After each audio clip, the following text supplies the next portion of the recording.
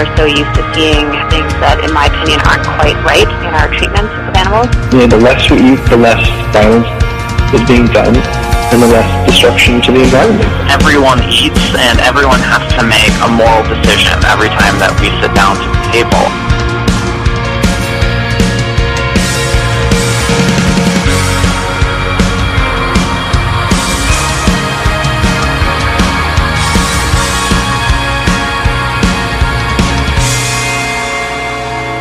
Welcome to the Animal Voices radio show, Western Canada's only radio program on animal advocacy and compassionate living.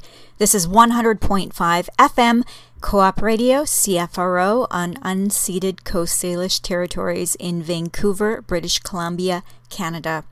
Today is Friday, July the 24th, 2020. I am your host, April Lafleur, and I am joined here today by our co-host, Sinead Sanders. Hello. Welcome to the show. I haven't talked to you for so long. It's so lovely to have you back.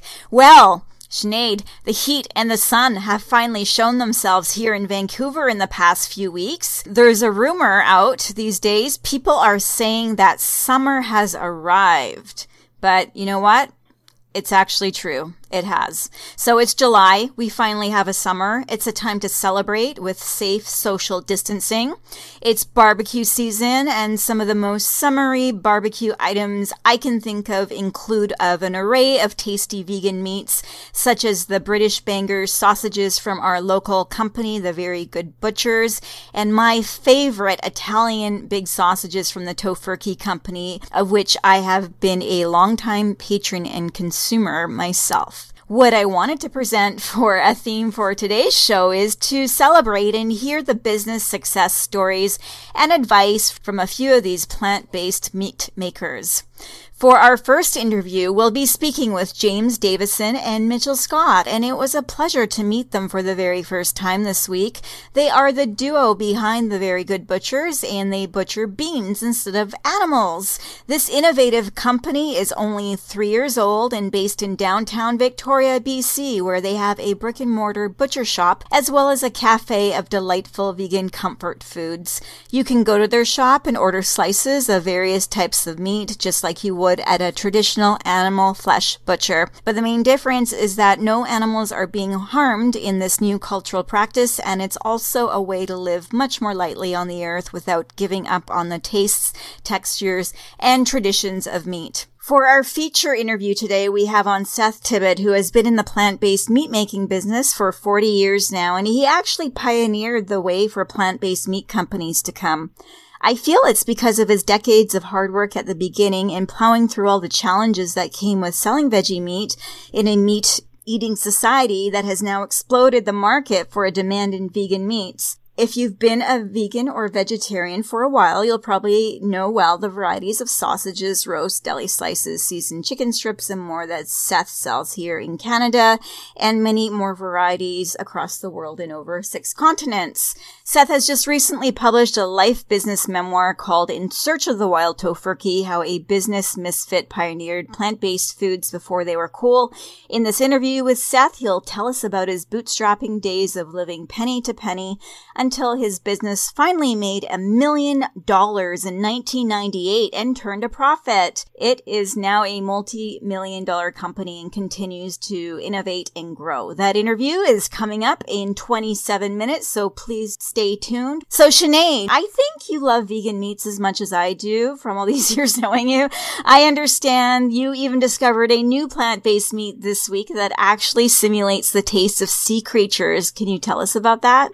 Yeah, well, I was in the East End Food Co-op on Commercial Drive, and there was this new product on sale from a company called Modern Meat. And Modern Meat is based here in Vancouver, and yeah, no actual animal flesh involved. They have a line of burgers out with onion relish to go with it and burger sauce to go with it as well. And then the one that I decided to try, they have these crab cakes. and this remoulade sauce to go with them, and they are very tasty, I can tell you. I never actually ate crab cakes before. Yeah, I don't know how much they taste like crabs, but these things are delicious and highly recommended. The main ingredient is celery root, actually, and then there's chickpea flour and pea protein, and then all these vegetables and breadcrumbs, just really decadent and delicious. And imagine that you can use plants that you would never think of before to actually simulate the taste of flesh. It's amazing. Speaking of seafood, we're just going to quickly just run through some of our favorite products because we only have very limited time. Gardein sells these fishlet fillets that I know you love, Sinead. I have never liked seafood myself, but I can tell you that the meat eaters I have fed it to, they actually think it's fish. So, Sinead, can you just quickly list a couple of your other favorite Gardein? We have the same favorites. Yes. The crispy tenders. My favorite are the chipotle lime crispy tenders, and you just throw them in the oven and comfort food. Yum. And they're like chicken fingers. You can buy the crispy 7-grain tenders at Costco for even a better price. Very quickly as well, we wanted to do a shout out to Plant Base Natural Food and Products. They sell our favorite pepper noni. And also our favorite bacon. And Sinead really likes their Texas barbecue ribs. And one quick shout out also to Happy Veggie World. They're a local Chinese vegan meat manufacturing company. So if you're not in Vancouver, if you're in a city where there's Chinese restaurants, vegetarian restaurants, very popular, they make their own meats. Well, we love the chicken drumsticks if you've ever had those in your town. And you can buy them at Vegan Supply in Vancouver, as well as some other products that you won't find anywhere else. Visit our website at animalvoices.org as we have lots more vegan meat alternative brands there that we love and recommendations listed. There's so many plant-based meats these days. So many dozens, if not hundreds of different varieties and flavors. You've got to check them out. They are doing better for the planet, your health, and the animals. In light of the pandemic the world is experiencing now, there was an article published that stated that the sales of vegan meats in the 3 months after March this year had actually grown by 148%. Did you know that, Sinead? Mm-hmm. Yeah, I was reading about that the other day. Yeah, and we've posted that on our Facebook page if you want to learn more. We'll be speaking more about this with the Very Good Butchers as well, so tune in to find out why that has been. But that article really has had some other important notes in it. One of the people quoted was saying, and this is true, factory farming has the potential to incite future pandemics, so perhaps that's one reason why people have been cutting down their meat consumption and instead buying brands like the Very Good Butcher and Tofurky and Gardein and all that. And it is actually true that factory farming has incited pandemics. We have H1N1 from pigs in factory farms. We have the avian flu from chickens who are kept in tens of thousands so tightly in factory farms. And I've been into a factory hog farm myself, and those animals are so packed in, they're miserable, they're not being tended to properly, like they're not kept clean, they're not kept safe from infections. We saw pigs there that had just like untreated infections that were just all over their bodies, basically from the sores from being confined in these iron enclosures for gestation. And the places reek like urine and poo. It's disgusting. So with people being more educated these days, I think people might be starting to open their eyes, and hopefully have been listening to a radio show to realize that factory farming has the potential to incite future pandemics. Mm-hmm. Now, did you want to say anything about that, Sinead? Yeah, there was a report released earlier this week from an organization called ProVeg, and they found that it was a very extensive report that concluded that consuming animals and seeking animal protein is one of the riskiest behaviors as for humanity as far as future pandemics and also just the survival of humanity in general on this planet. And that was in alignment with a report from the United Nations just before that. So within the past couple of weeks, there have been 2 big reports released expressing concern over the consumption of animals and the impact that'll have on our future as far as pandemics go, and as well as the climate crisis. I'm so glad that the mainstream world is finally getting this. And if people aren't a regular listener of Animal Voices, we produced a show in April, and it's all about zoonotic diseases. If you can find that on our Apple Podcasts or Google Play, or just go to animalvoices.org and look up zoonotic diseases. And that show, we basically had an expert on public health, and she explained how this all works and how it is that confinement of animals like this who are already have a compromised immune system, they're already getting sick, they are going to get viruses that can then be passed on to humanity, which has now happened. And, here we are. How many months later? Still no better, really. It's basically something that could have been avoided if people had the knowledge.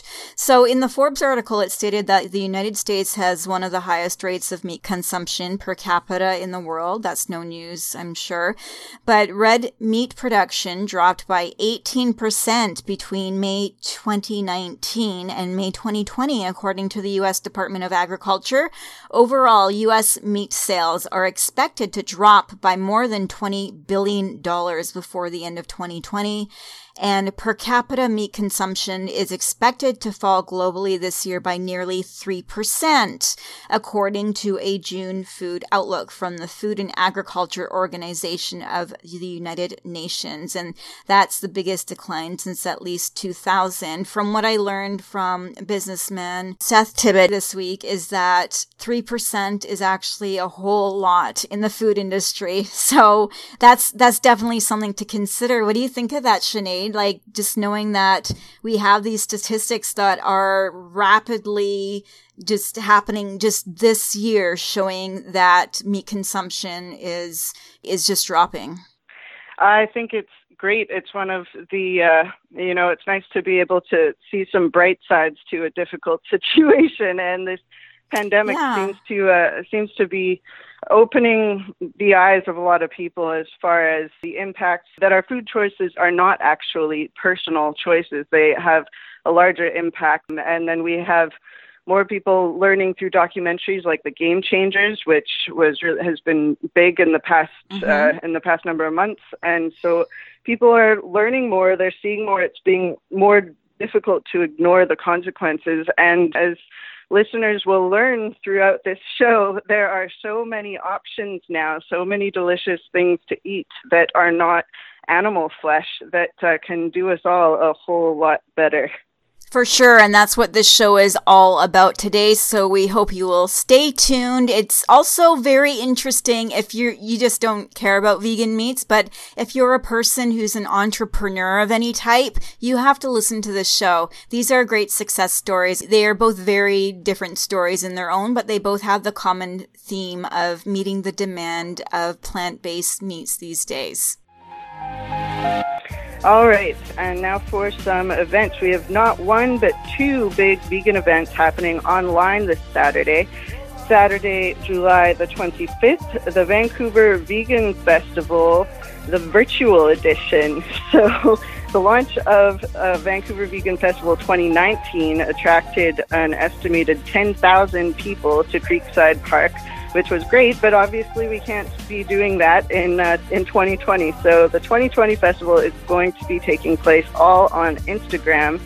There will be DJ dance parties, inspiring speakers, food demos, interviews, yoga flows, and more, including over $3,000 in vegan food and product giveaways. So again, that is this Saturday, July the 25th, live on Instagram at Vancouver Vegan Festival, starting at 10 a.m. all the way until 10 p.m. And you can find more info on that at vancouverveganfestival.com. And then on the same day is the National Afro Vegan Conference, which is put on by the Afro Vegan Society based in Baltimore. So this is another online event featuring all Black speakers, plant-based chefs, medical professionals who promote plant-based eating and vegan living as a solution to many of the global challenges we currently face. So there will be cooking demos, education sessions, panel discussions, and more to make veganism affordable, relatable, and accessible. So that sounds like a really great event as well. Also, 10 a.m. this Saturday online. You can register for free at afrovegansociety.org and then just have access to all these different videos, and you can flip back and forth between the Vancouver Vegan Festival and the Afro Vegan Festival.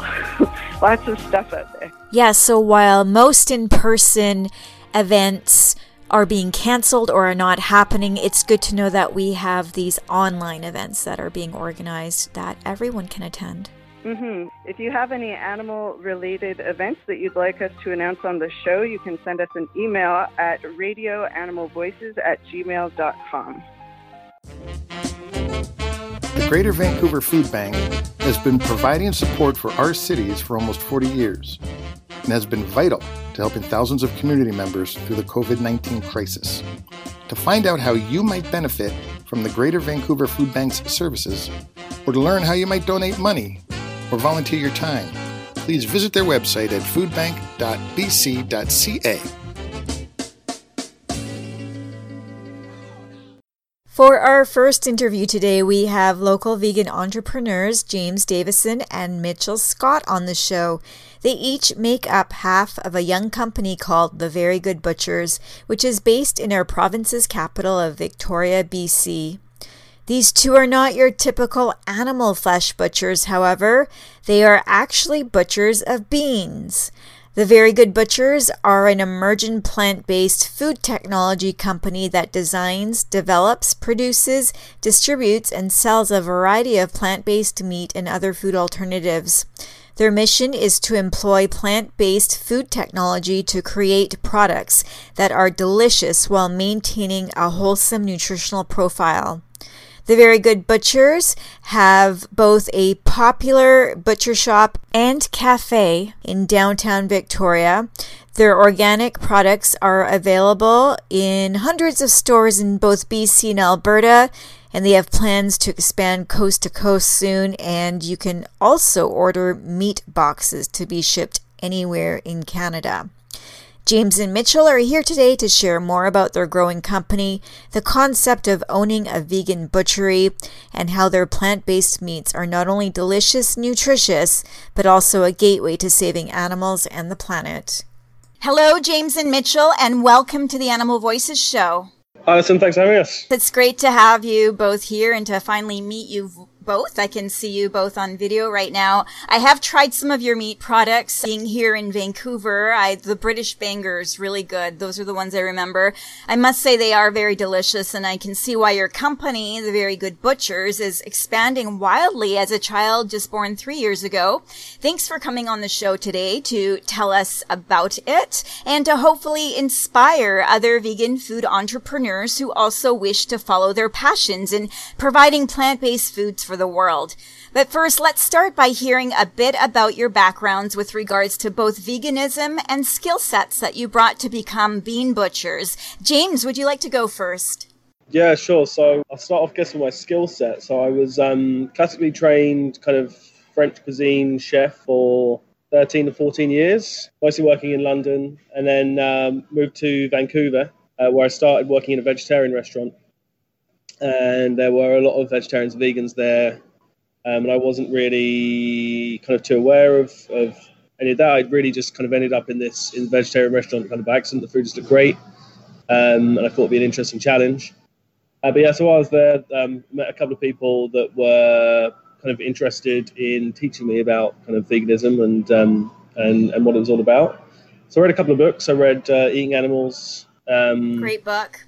It's a horrible book, but it's great for education. And then a couple of documentaries. So I watched Cowspiracy, and I think Earthlings was one of them, which was, again, really, really difficult to watch. Well, that's a vegan maker.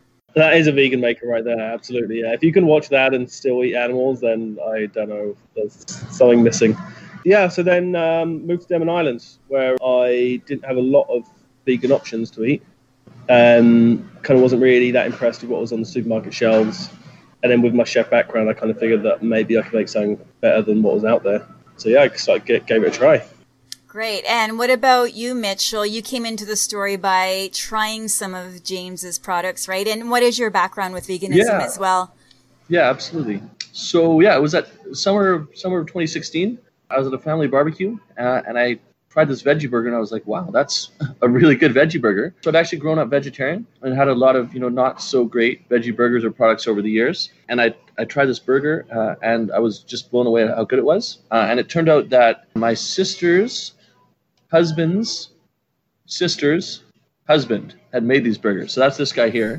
So there's a tenuous family connection there. So he'd been making these products and selling them at the local farmers market that summer and selling out every weekend, and people were really just loving them. So he actually made the British Bangers and then the Very Good Burger were the first two products he made. So I tried them. I was blown away by how good they were. My background was kind of biz dev, marketing.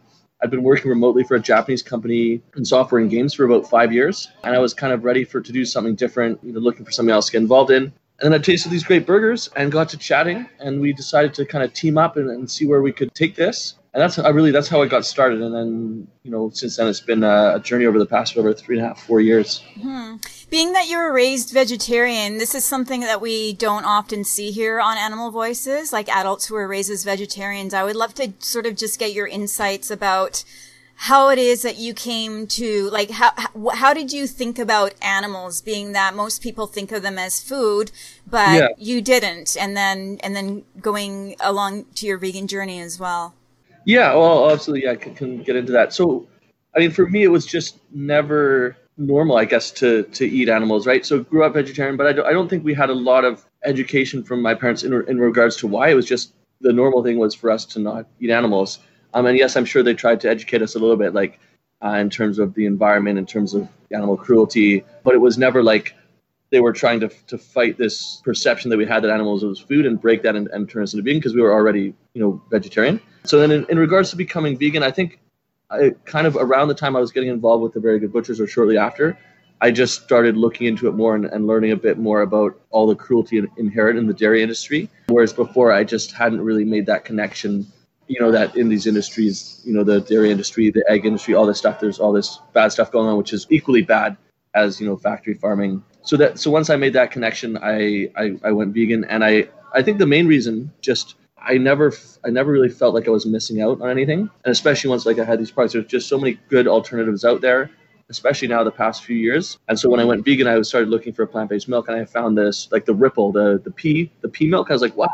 You found the most decadent plant milk out there. Yeah, and I was like, wow, this is better than chocolate milk. This stuff's amazing. And got into some of the plant-based cheeses, because I'd loved crackers and cheese growing up, right? So I tried some of the plant-based cheeses, and I was, pretty impressed with them. And I was like, wow, there's really no need for me to consume, dairy or any of these other products. So for me, it wasn't really a super hard switch. Well, to go vegetarian to vegan, yeah. Awesome. So as I understand your company, The Very Good Butchers, it was originated 3 years ago on Vancouver Island, as you said. Now, I'm wondering if you can tell us how that all started and what inspired you to open a vegan butcher shop in Victoria 3 years ago, and what the mission of your company entails. So as I mentioned, James was at the farmer's market. So that's where he started the Very Good Butchers there. So it was just like a farmer's market stand. And then once we teamed up, we decided to do an event together. So we found the Victoria Public Market in Victoria was doing a Christmas market. So we basically brought some coolers up, set up there for 2 days, similar farmer's market setup, but an indoor market. And once again, we had a great response. We posted on a local vegans Facebook group, had a few hundred people show up, and kind of sold out over those 2 days. And while we were there, we noticed they had a full-time retail space available. And the market manager was like, oh, you guys are popular. You should look at this. So we kind of just dove right into it. And about 2 months later, we opened the first vegan butcher shop on the west coast of Canada. We had about 1,000 people show up on our opening day. And we had to shut down for a week after that just to kind of restock everything. And maybe James can get a bit more into our ethos and the reason he kind of started this in the first place. Yeah, so I think for me it was trying to find or have products out there that I would be really happy eating. I think there was just a lot of overly processed products out there on the shelves, and I was trying to get something that I'd be really happy to feed my kids. And so that's really the ethos of the company, is just to make good food. Everyone can enjoy it. It's familiar, so if you are not vegan or vegetarian, it's really approachable. Trying to get it as mainstream and as cool and accessible as possible, really. Nice. So You are effectively two of the pioneers of people who call themselves vegan butchers in the world. You believe in butchering beans and not chickens, cows, or pigs. Can you speak to us more about the concept of perhaps shifting the use of language and culture that customarily describes causing harm to animals and the planet to reclaiming the word and the act of butchery? And what kind of feedback do you get from being bean butchers as opposed to being animal butchers? Yeah, well, obviously a lot of the feedback from the vegan community is really positive. I think they kind of see what we're doing with the name, The Very Good Butchers. And yeah, it's that kind of like reclaiming it. We just really want to make it feel like you're not missing out. Like if you decide that to not eat meat, you don't have to miss out on anything, you know, like that's really where we want to be. And with regards to the words meat, that hasn't always meant the flesh of an animal. That has in history just meant pretty much food in general. And you still get, you know, flesh of fruit, flesh of nuts. So yeah, I think the issues with vernacular and calling yourself something is kind of it's kind of silly because language doesn't sit still, and one thing that is true today is not going to be true tomorrow, and that's we really want to kind of push it to when you even think of meat, you're thinking about plant-based proteins and not animal flesh. Yeah, that's great. I'm glad that you are sort of pushing the envelope there in terms of how we call things and do things in society. And there are a handful, as far as I know, of other people who call themselves vegan butchers in the world, and they're actually doing really well for themselves and their businesses as well. So this is great to have you right here in Victoria, in BC. You're so local, and we appreciate that so much here in Vancouver. Now, we've been talking about your business in selling plant-based meats, but we haven't actually spoken about what these meats are yet. And I'm sure our listeners and viewers are very curious to know what exactly is it that you sell in your butchery. Can you describe some of the meaty products that you make and how it is that you make them taste so delicious and actually taste like meat? Do a range of products from your kind of basic burgers, sausages, and that kind of thing. And then we've developed recently steaks, ribs, pepperoni, trying to get as broad as we can. Anything that you might potentially be missing as a vegan, or like as a newer vegan or a vegetarian, then we kind of have that covered for you. And then, yeah, in terms of flavor, that was always kind of the easy part for me. Just having my background, creating flavor was what I'd done for a lot of years. So it was really getting that texture of the meat that was challenging. So currently we are using wheat protein to do that. It really acts a lot like a sort of animal protein. It has that kind of fibrous chew that really helps kind of give you that just satisfaction, like that kind of satisfying burger kind of feel or sausage kind of feel. Yeah, and then we're developing a range of gluten-free products as well that should be available the end of this year. Okay. So I know a lot of people have been asking for them. And that's kind of really blending like our whole foods ethos with a little bit more kind of food technology to get that meaty chew and be a gluten-free product. Are those going to contain things like beans and legumes? Obviously, that's where we get our major plant protein from. Absolutely, yeah. So it'll be a mixture of legumes and seeds. So things like hemp hearts and pea and black bean and chickpeas. So a lot of whole food, plant-based proteins from a lot of different sources to make it a whole protein. Can you talk about the protein and nutritional content in your meats versus that in animal meats? Sure, yeah. So they're very similar. In fact, our sausages, for instance, are quite a lot higher in protein than their animal meat equivalent, and that's because there are more kind of protein sources and less fillers like you would see in a sausage. But everything's pretty much nutritionally equivalent, but then obviously a lot better for you. Right. So, Mitchell, maybe you can answer this one. What is the kind of feedback that you get from your customers? And I understand that some people come into the shop expecting to buy cuts of animal meat. Yeah. So I think overall the feedback is really positive. I mean, when we first started, there was, some people that were a little bit upset because, they think that butchers should only be butchering animals and that there's this ancient craft and et cetera, et cetera, et cetera. And yeah, every now and then we do get someone coming in looking for an ox bone or whatever. And we just kind of explain that we're a plant-based butcher shop. We butcher beans, offer them some good options. And, most of the time someone comes in, if they are looking for a meat-based burger, they try one of our plant-based ones and they walk out super happy. They've just had a delicious burger. and maybe they're more open to plant-based products in the future. And that's how we see it. Like, we're not trying to trick or deceive anyone. We do clearly say we're plant-based in our signs and everything, but some people, occasionally just, they'll miss that piece of it. And then we're happy to, give them some tasty food. Well, that's great for the people who don't read signs. I'm very glad that you do. You do have, as I understand, quite a lot of omnivores who eat your meats, and that's wonderful. And I guess following to that question is, can you speak about, in your opinion, the scene of plant-based vegan meats in our culture at this time in 2020, and how you feel they will continue to serve society in what seems to be an exploding market these days? I mean, I think for the past 2 or 3 years, it's been the year for vegan meats to go mainstream. Like, it seems like the industry and the options have just exploded in popularity, and it just seems to keep getting bigger and bigger every year. So I think we're going to, continue to see that as more people either go fully vegan or plant-based, or just start incorporating plant-based proteins as a regular protein source. So, starting with a Meatless Monday, but maybe it turns into, they're eating plant-based 3, 4, 5 times a week. Which is awesome. So I think it's just going to continue to accelerate and grow. And as people become more open to these options and realize that, you can get that same great taste experience, that same flavor without any of the kind of negative things associated with, traditional animal-based meat. Right. And I read a really interesting statistic last night. I think you both know this, that in the few months starting in March, basically when the pandemic started, there was a growth of 148% of plant-based meat sales. What do you think of that? And I'm just wondering, what do you attribute that to? I think a number of factors. Obviously there were some shortages and issues in the meat supply due to kind of COVID outbreaks at factories. So less animal-based meat available, maybe they're switching to a plant-based option. I think there were also concerns about the source of the coronavirus, it coming from a wet meat market. I think in general, we would just kind of have reached a tipping point. There's more and more celebrities, influencers, news articles, coverage is just really creating this massive kind of tipping point, and people are trying the options out there.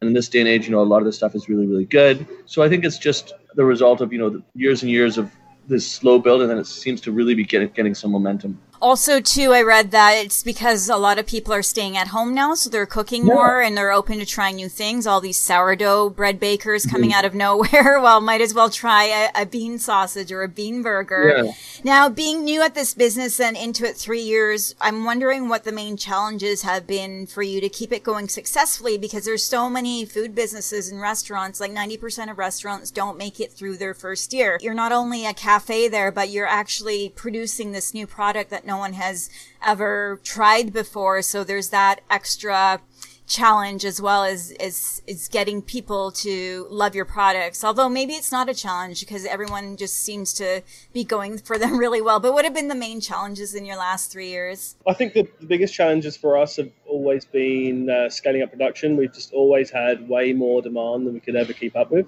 Now, kind of with the IPO that we've just done, we've really kind of unlocked the potential of the company to start reaching that demand. Getting people to try the product has been the easy thing, and stores are really reaching out to us to try and get it on their shelves. So it's really just trying to make enough of it so we can fill the demand. So you've touched upon 2 exciting news points that I wanted you to comment further on, and that is that just as of June, you've opened up the selling of equity shares on the Canadian Securities Exchange as of a couple months ago. And the other one is that you have recently increased your points of distribution by 30%.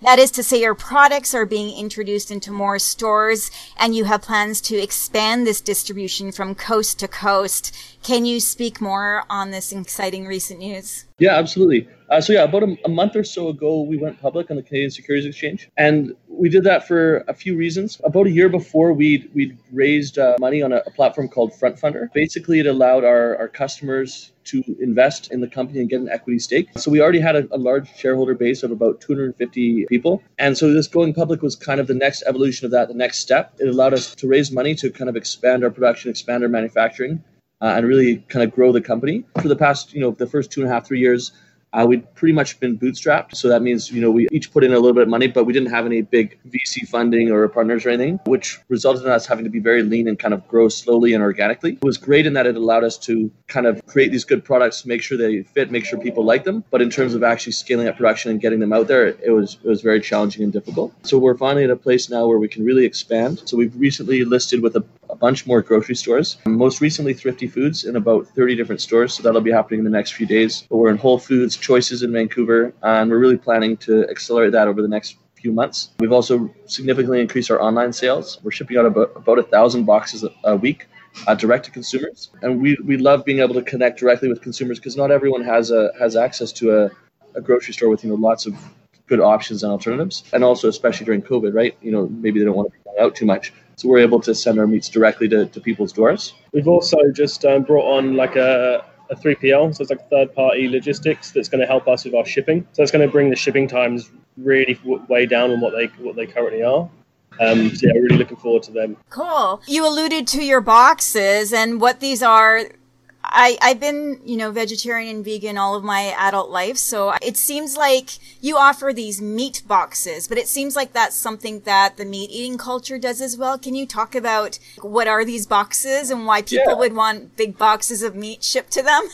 Exactly. So, we call it the monthly. There's a few different boxes, but our most popular one is the monthly meat club. So every month or whatever interval you want, we'll send you a box of meat. It's got about 6 products in it. Every month it's a little bit different, but there's the core products, so burgers, sausages, taco stuffer. And the idea is that it's just an easy way for you to get your protein source, your meats, without having to think too much about it. You're going to get this high quality selection of meats, and you can make 10 or so meals out of them. There's definitely something similar in the animal meat based space. There's something called Butcher Box, operates on a kind of similar model. So we're looking to do that, but for plant-based meats, and just with a focus on kind of high quality butcher shop style artisan meats. Organic as well, we should mention, right? We are, yeah. So we're in the process of getting our organic certification. Currently, 95% of our ingredients are organic. We don't have that certification quite yet, though. Great. So I asked Seth Tibbett of Tofurky this question, and I'm going to ask you to as well. Can you each describe one of your favorite products and the way that you like to prepare it? Yeah, for me, I think it's the British bangers, and I love to make bangers mash. And what about you, Mitchell? Yeah, I like our Adzuki bean pepperoni. A few different ways. Most common way I do it is probably like a charcuterie board. So I'll get my favorite stone wheat thins crackers. I'll chop up a bunch of the pepperoni. I'll maybe get some cultured nut or some blue heron cheese, 2 local kind of craft cheese companies, and just make a nice charcuterie board and then just eat it like that. Also really good on pizzas. I'll do a pizza sometime with our pepperoni. So also, as part of your expansion of your brick and mortar stores, I understand that a Very Good Butcher shop is coming to Vancouver. Exciting. Can you please tell us more about this venture for our eager Vancouver listeners? That would include myself. So we've signed a lease on a space in Mount Pleasant, kind of right near the Whole Foods on Cambie, the Big Rock Brewery there. It's going to be 10,000 square feet. About 7,000 of that will be production. The rest, the idea is kind of a butcher shop, restaurant, test kitchen, R&D lab. So it'll be very similar to like a brew pub. So you'll have like your eating and drinking area. Then there'll be a big glass window, and you'll be able to see us making the meat behind there. So it's kind of a play on the how all if slaughterhouses had glass walls, everyone would be vegan. Yeah. Well, our meat manufacturing plant is going to have glass walls, and you'll be able to see how the sausage is made. Yeah, I hope you can use that term as well, that phrase in your marketing. That would just really make people think. That's amazing. I have to ask, when do you expect that to come out? Yeah, it's been something we've been working on for, honestly, years now, and it finally is picking up steam and moving along. We're hoping for kind of April, May of next year, so around 10 months or so from now. That's what we're working towards. It's a pretty big project. Yeah. I understand, and I totally appreciate that, and I will patiently wait the 10 or 11 months.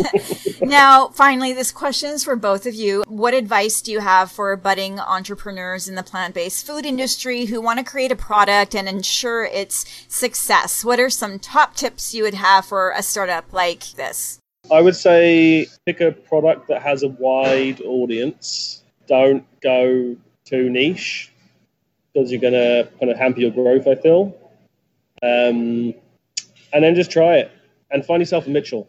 They're really handy. Okay. What about you, Mitchell? What are some top tips you have?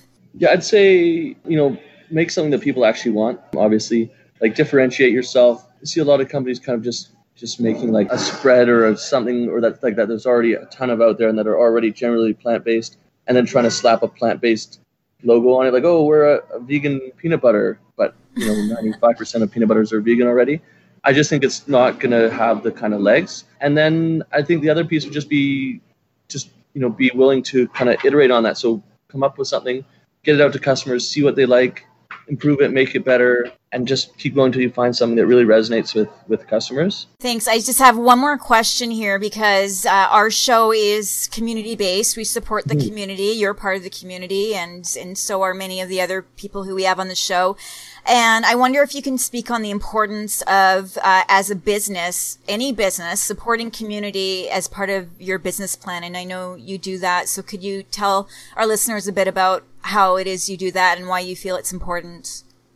Yeah, absolutely. So there's a few different things we do. I'll start with the two main ones. So there's a few local animal shelters here. So Rasta and A Home for Hooves. So as a business, we have a recurring donation set up to them monthly. We've also done a number of events with them in the past. And more generally, we support a lot of different kind of silent auctions for various causes, children's causes, women in need, etc., with gift baskets, with gift cards. We think it's just super important to give back and support and really help out people who need the assistance. Yeah, we also put a lot of events on for Bihar, and then the Animal Party of Canada as well, with Jordan Reichart. Oh, yeah.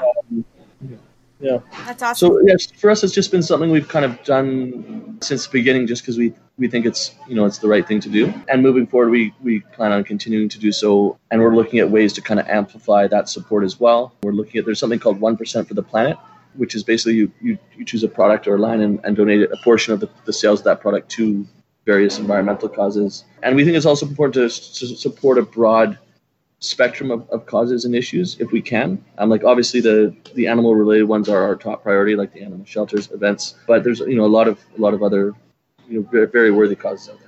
Well, thanks for doing that. Just one more final thing, in being that we're located in Vancouver here, where can we find your products currently in Vancouver, both stores and restaurants that you might want to mention? Yeah, I'm going to give just one quick shout out to Vegan Supply in Chinatown. Yep. The original spot. They've had our products for probably years now. They also probably have the widest selection. And then just kind of depending where you are, Palm Natural Markets out in Coquitlam, Spent Grounds in Surrey is another great place to pick up our products if you're out there. We're in Choices, we're in Whole Foods. There's a whole bunch more. We do have a store locator on our website, so you can go there and just find the spot closest to you. But yeah, those are a few of my top recommendations. Fantastic. Thank you so much, Mitchell Scott and James Davison, the duo behind the Very Good Butchers based in Victoria, BC. They are innovators meeting the growing needs of the plant-based meat industry, currently selling in over 200 stores and restaurants in Alberta and BC and shipping Canada-wide, and soon to become available in multiple grocery stores in Canada from coast to coast. It has been a pleasure to hear your business story, your mission to feed people with delicious and familiar tasting foods, and to hopefully inspire other entrepreneurial-minded people who are listening to this show to dive into the plant-based food industry. You can find the Very Good Butchers on social media, on their fantastic website at verygoodbutchers.com. There's a lot of resources on there, as you mentioned, the store locator and recipes as well. You can also sign up on their mailing list there to find out all the updates, which I have just done. Have a lovely Victoria summer, Mitchell and James. You are lucky to be in Victoria, the best weather in Canada. I can't wait until you open a Very Good Butchers in 10 to 11 months. I'm going to put that on my calendar in Vancouver. Be well and stay safe. Perfect. Thanks so much. Appreciate it.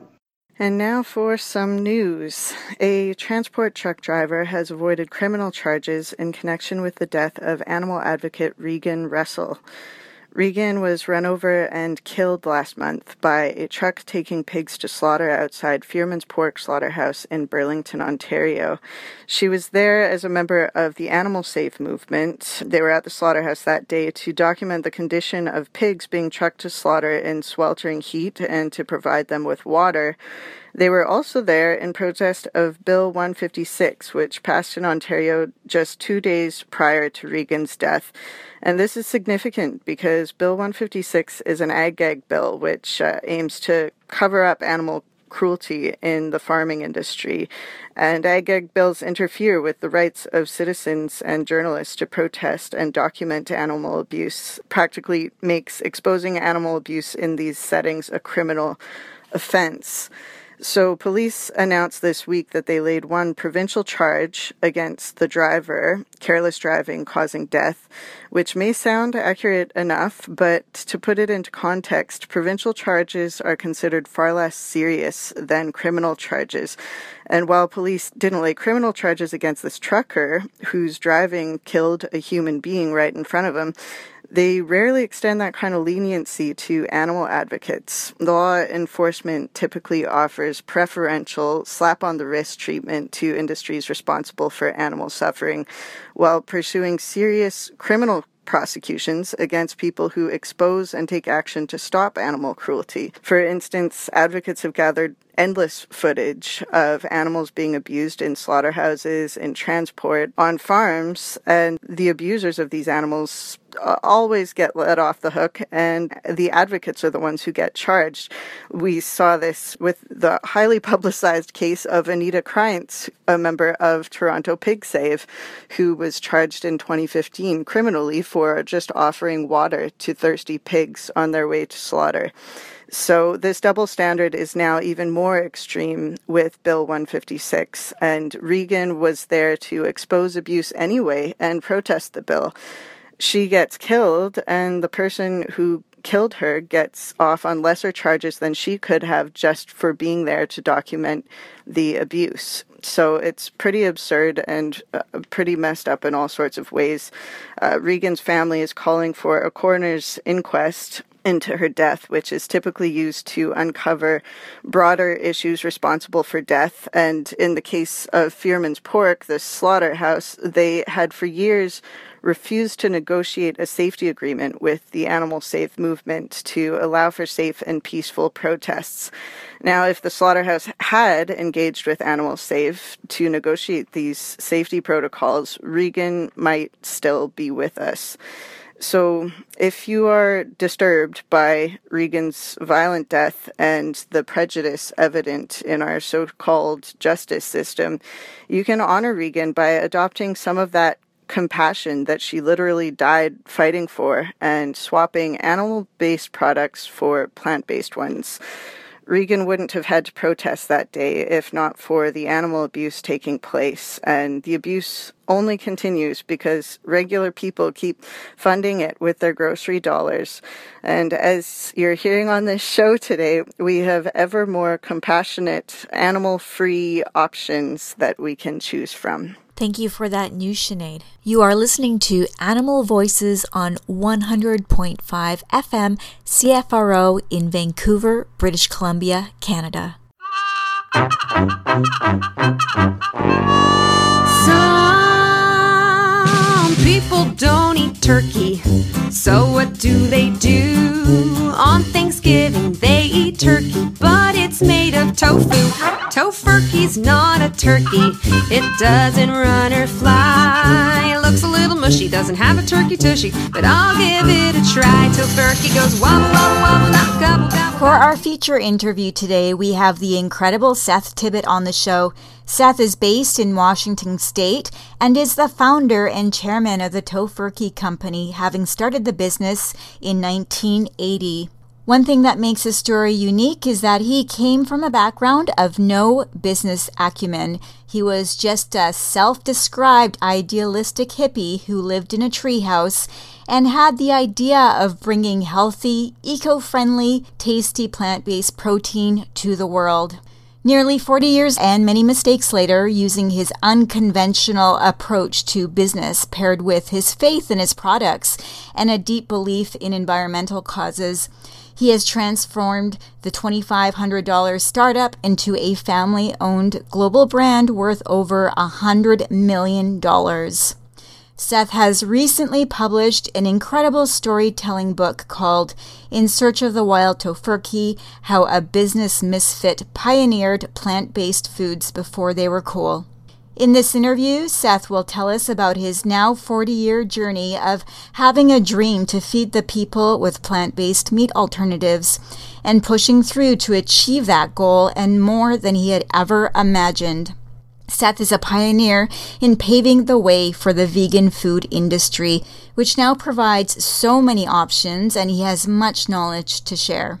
The Tofurky company now makes 43 products, all vegan, and sells them on 6 continents and in more than 27,000 stores around the world. Hello, Seth, and welcome to the Animal Voices Show. Hey, Allison. Great to be here. Well, thank you so much for coming on the show this week to both commemorate and inspire the work of ethical vegans like yourself who have dove into the business world to create delicious plant-based foods to feed a shifting society that has now come to crave and demand these meat-like products. Everyone knows Tofurky. It has been celebrated and enjoyed worldwide by millions of people, including myself, and you have an amazing story to tell about your 3-decade-plus journey to success. Thank you for writing your book about it. It's been quite a page-turner for me, and I highly recommend reading In Search of the Wild Tofurky, which is your life and business memoir for anyone who loves a compelling story, and especially for business owners who are trying to realize a dream of doing good for the world while also making a living. So any business journey starts at the beginning because it is childhood that starts to mold us as people, and with that, our work habits, our ethics, and our desires in the world. We have a long way to go here, so I wonder if you could briefly speak about what life was like for you as a child and young adult in the 1950s to 70s that developed you as a person who had specific ideas about what he wanted to achieve in the world. This is quite a unique beginning. Maybe that's because you were raised by penguins, actually, so please do share.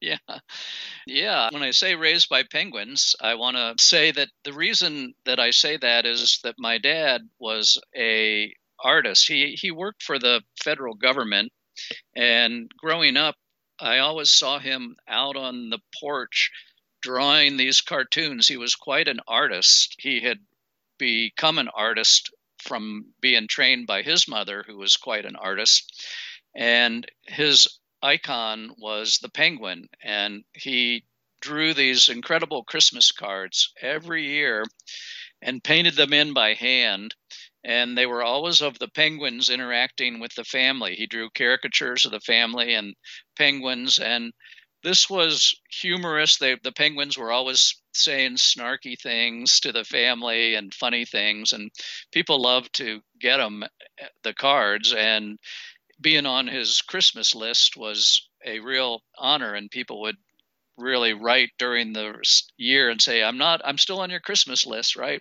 So just his humor and the way he used it, painting these penguin cards, really had an impression on me, and his creativity and always encouraging me to write and think outside the box was really a very impressive time for me. And my mom was great too. She was just always so positive and people friendly, like a people person, and just instilled in me hard work, because she was a hard worker and my dad was a hard worker, but they were also very positive and friendly people. So I think I got my positive from my mom and optimistic outlook, and my sense of creativity from my dad and from the penguins. So penguins helped raise me. That's awesome. You've always lived a very frugal life. That resonates with me because I do as well, but definitely not as much as you did. And I feel like that definitely played a part in your success in the future. It sort of molded you into the type of person too who was maybe humble for what you had and grateful for what you did have when you spent all those years starting your company. You also carved this way of life when you were young, where you decided that you didn't want a regular job. You wanted to become an environmental naturalist, and you figured there was enough income or jobs to go around to do that for about 6 months of the year, which was fine with you. And then you'd have the other 6 months to explore and travel. So can you tell us a little about that and sort of how your travels maybe brought you to, number one, outside of your travels, must note that you built a treehouse to live in. That's not very common. And then number two, how you came to discover things in the world like tempeh. Right. So after I graduated from high school in Maryland, I left home and went to Ohio for college at Wittenberg University in Southern Ohio, in Springfield, Ohio. And that was a real turning point for me. I had been raised on the East Coast in an urban environment, and Ohio just opened my eyes to the beautiful Midwest and broader landscapes and natural history. I started studying elementary education when I had to declare a major, and it just wasn't really fitting in with me 100%, but I had to pick some major, so I chose that because I loved kids. What I realized when I went into student teach in some of these schools in the Springfield, Ohio area, they were still hitting kids with corporal punishment over there for like missing spelling words and acting out of order or being outside the box thinkers. It wasn't like they were even being disciplined for misbehaving. It was just, like I said, for some academic shortfalls. And I was like, doesn't feel right. So they put me in a class with a teacher to student teach, and she was a hitter. And I was just like, I can't do this. And I went to my advisor, and he was like, well, sorry, what do you say? Love it or leave it? And I said, I'll choose leave it. And so I dropped out of college and ended up teaching natural history to these sixth graders at Antioch College, who had a outdoor education center that was about 10 miles from where I was living. And I wasn't a naturalist, but for some reason, they believed in me and let me intern with them. And it was just like the natural world just opened up to me. And I just realized that I had this innate love of plants and animals. And more than that, teaching kids who were really inspired to be out there, that they were loved by the teachers. They weren't being hit or mistreated. And it really showed in the whole atmosphere of the camp. So that was really great.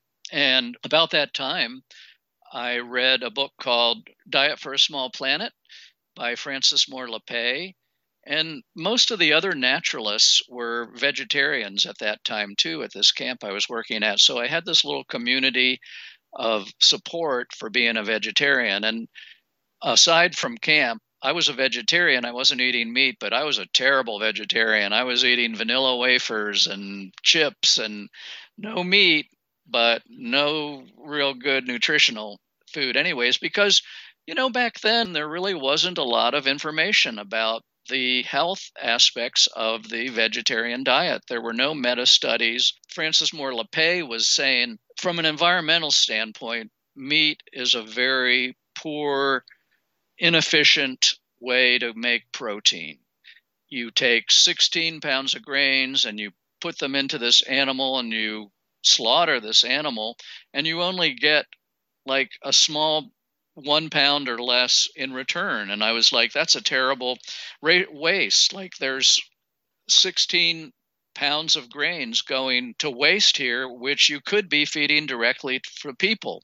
So I started trying to experiment with her recipes of eating grains directly instead of through animals, because I was a meat eater growing up. My parents were not vegetarians. I mean, I was eating meat and potatoes, sort of standard American diet. But it was a real revelation to me. And I was making soy grit burgers, which were just ground up soybeans mashed together with flour. They tasted bad, but they digested worse. They were really not so good.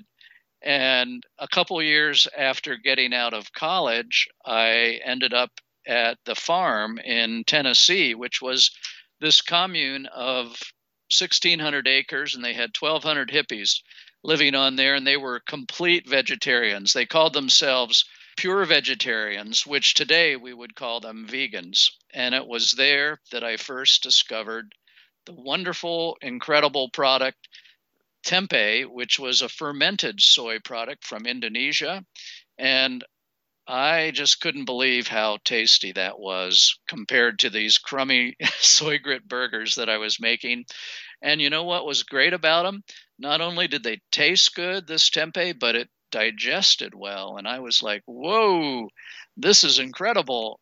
A tasty, digestible protein that is going to make me healthy and strong and able to do what needs to be done. So that was 1977 that I made my first batch of tempeh. Did you know at that time the benefits of the probiotics and the fermentation? And can you explain that to our listeners? I had read a little bit about the probiotic aspects of tempeh simply because the way that Americans and North Americans found out about tempeh was researchers first started studying tempeh in Indonesia during World War II when the Dutch people were rounded up and put into concentration camps over there.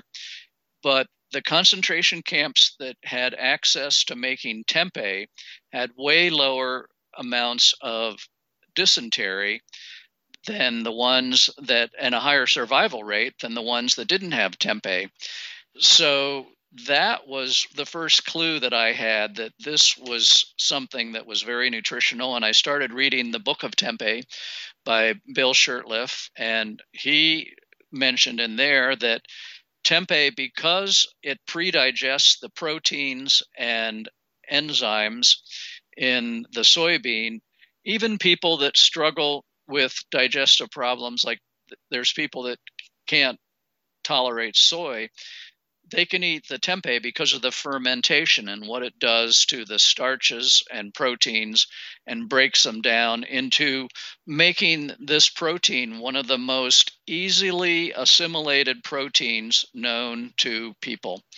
And so that is the secret of tempeh, and I've always loved tempeh for that reason. I had some for dinner last night and a little stir fry. It was amazing. So I'm still a big fan of tempeh, even though we're known more to tofurkey. But I think it's a true superfood and one of the best things you can put in your body. Quick question for you, because I've had a lot of tempeh on my mind from reading your book. Yeah, so good. I have two or three slabs of it in my freezer. So I thought last night, well, I better make some because in preparation of this interview, it's been a long time since I've had tempeh. Question: it stays in the freezer, and on the package it just says cut into cubes and marinate it and cook it. Are you supposed to defreeze it or not?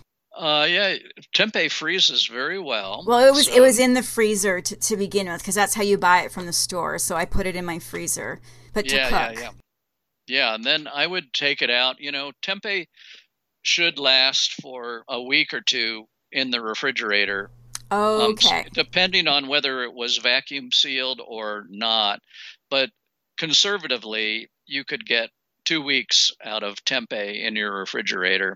So what I would do is I would take it out of the freezer and I'd put it in the refrigerator 2 or 3 days before I plan to use it. And here's the secret. Tempeh is different than tofu. You know, tofu has been in this country, in North America, since the early 1900s. And tempeh just started in the 1970s commercially.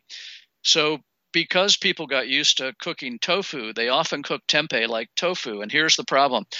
Tofu you can eat raw, and I love tofu raw. And so people cut it into these 1 inch by 1 inch by 1 inch cubes, and they stir fry it, and it's great.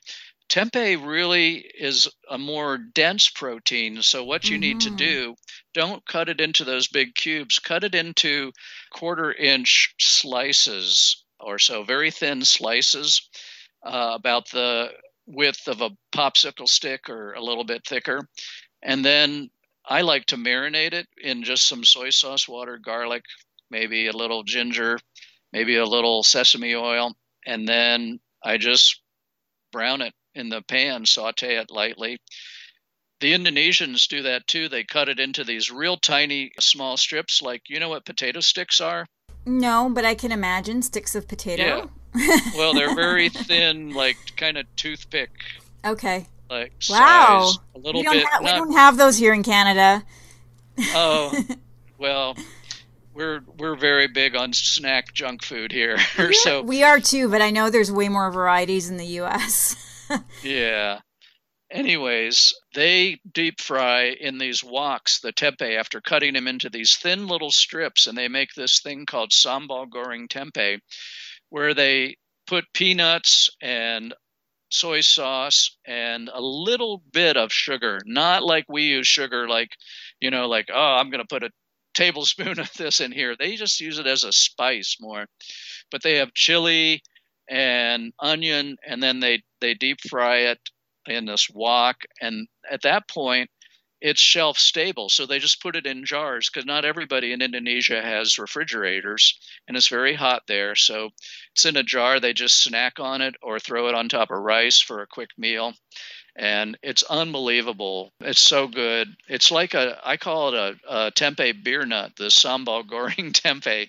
And at Tofurky.com, there's still recipes for tempeh and sambal goreng tempeh, but you can find it online. But it's really a wonderful treat.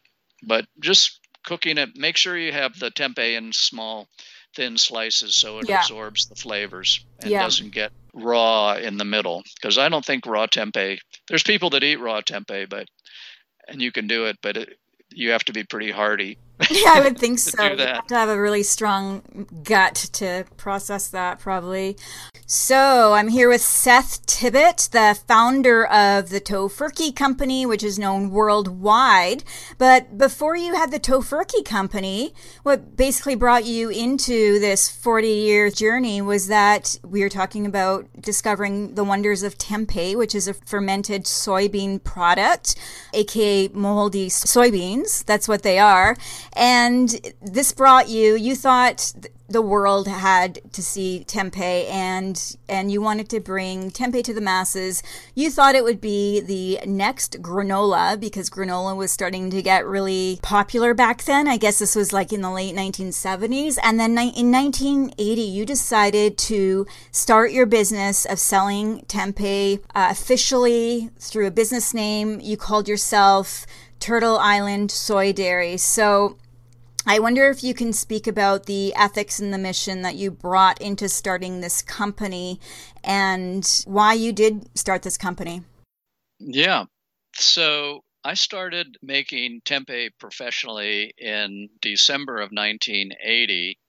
And the whole idea was based on Francis Moore Lappé's book, Diet for a Small Planet, where we were talking about eating grains and beans directly, which meant eating low on the food chain, which is eating these beans and grains directly. So that was my mission, was to have this low on the food chain, eco-environmental food, because I had been an 8-year career at that point after graduating from college in 1974.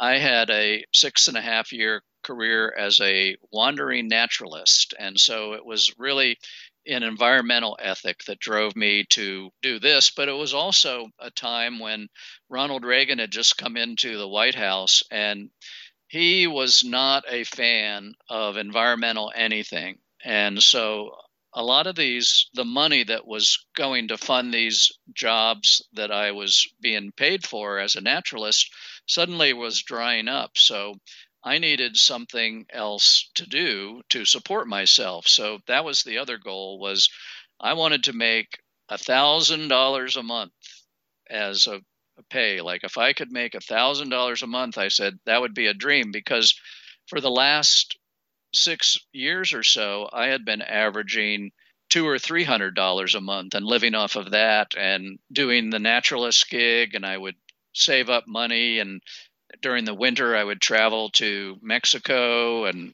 hitchhike around the South looking at birds, looking for the ivory-billed woodpecker that was supposedly extinct. So, and then I'd sleep on people's floors and couches. And, I was kind of a beatnik guy, I guess. And I was really not into making money, but I wanted to support myself. And from going to the farm commune, which was led by this spiritual guy, Stephen, he always talked about doing something important and saving the world and doing something important that is not going to dry up when the times get tough. And voila, talk about tough times.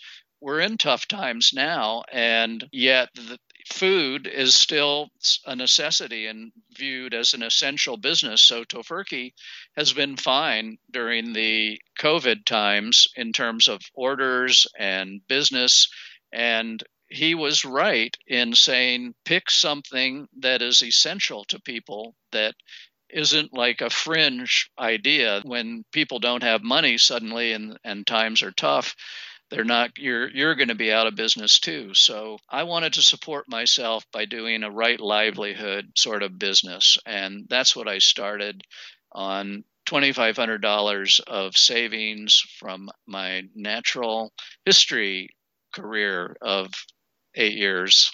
Not a lot of money to save up in 8 years, but it was enough to get it going. Well, it was the 1970s. I couldn't quite grasp if that was good or not. So, yeah. I mean, you were talking about how minimum wage was like $3.50 an hour or something like that. It's funny that all these many years later, it's actually not much more ahead of that. It's kind of silly. It hasn't risen has it? It hasn't risen proportionately. Proportionately. Yeah. So you wanted to give people a better alternative for protein by also following your passion and just not living inside this box job, which you just didn't see for you.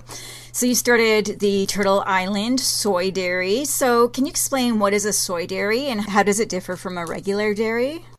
Yeah. So back in the late 70s, there was this concept of soy dairies and soy delis, and a soy dairy was just a vegan dairy. It was going to make products out of soybeans that normally would be found in the milk and cheese case. Although, interestingly enough, back then, soy milk was not a big thing. Like plant-based milks were even lower than meat alternatives in terms of what you could find in the supermarket. I mean, if you went to a tofu manufacturer, maybe you could get this pretty awful tasting soy milk, but there was no cheese, there was no yogurt, there was none of this. So it's a great question why we would call this a dairy. And I stuck with that name for most of the 70s, but when we incorporated, we changed it to Turtle Island Foods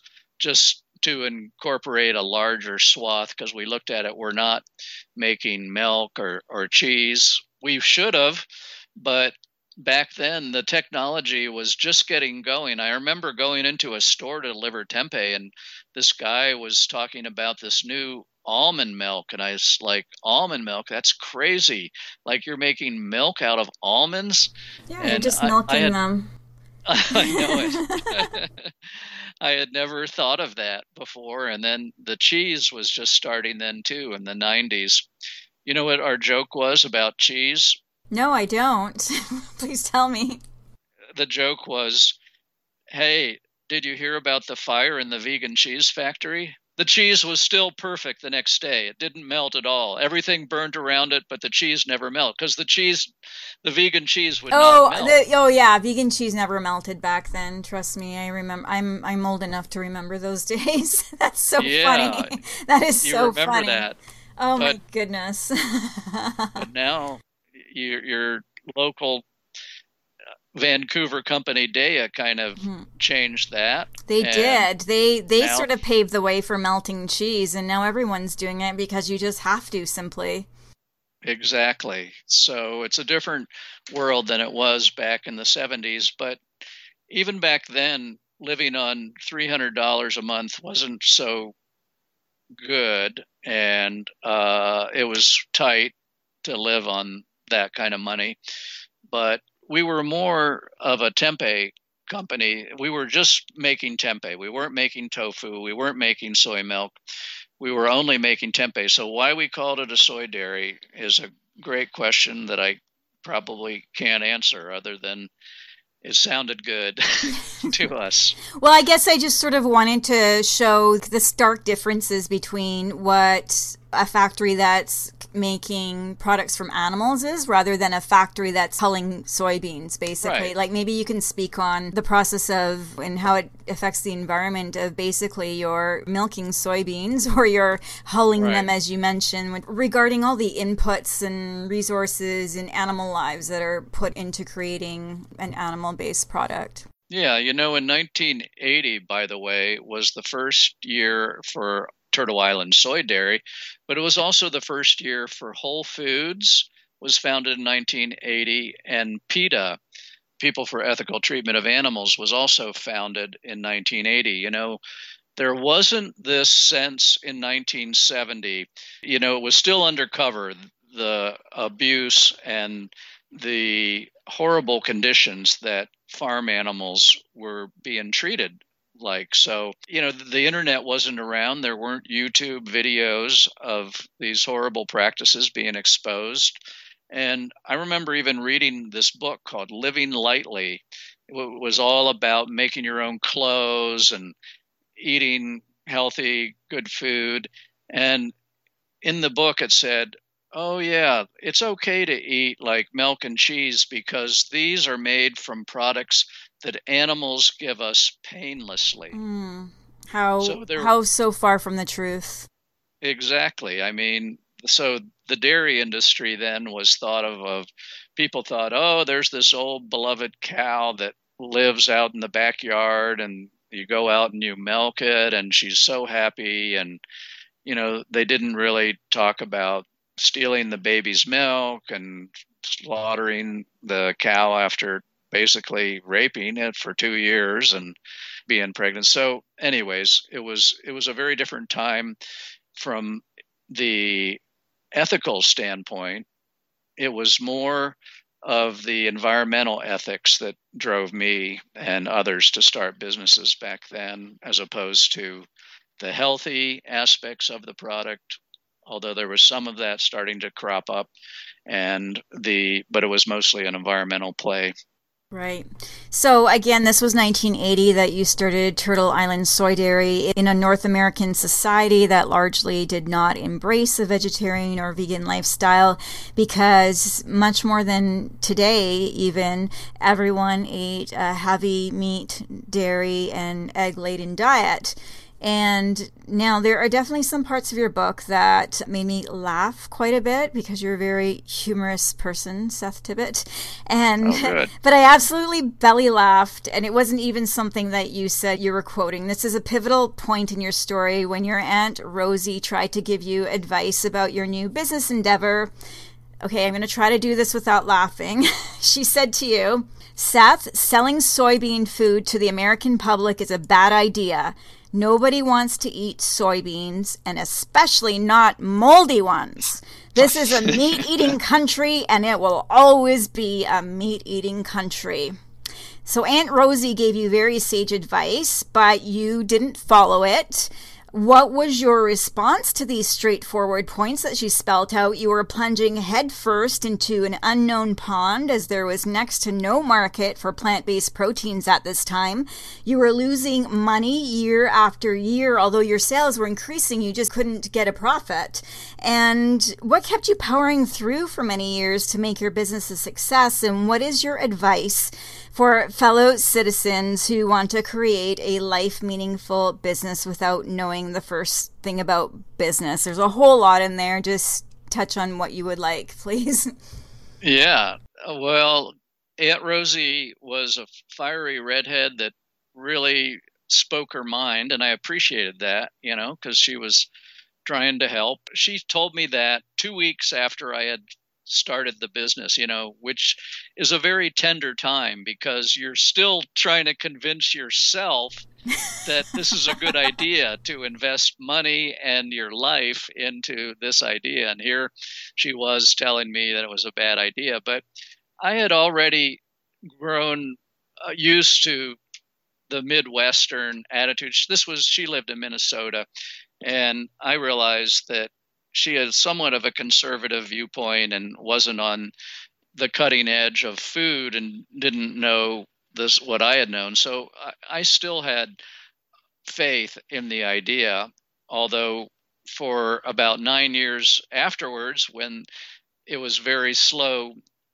going and tough sledding, there was grains of truth in what she was saying. Like, I was really kind of failing as a businessman. I mean, I was only paying myself and my 2 or 3 workers very less than survival wages, really. It wasn't like we were succeeding and laughing our way to the bank or anything. So it was advice that was meant in a good way to steer me. But, that when you're starting a business, you do need to have the vision. And actually, I think it's often a good sign when people try and talk you out of something, or they say, wow, that's a crazy idea, because it means that this is an original idea and you should expect flack for it. Because if you have an idea that people say, oh, what a great idea, why hasn't anybody done that?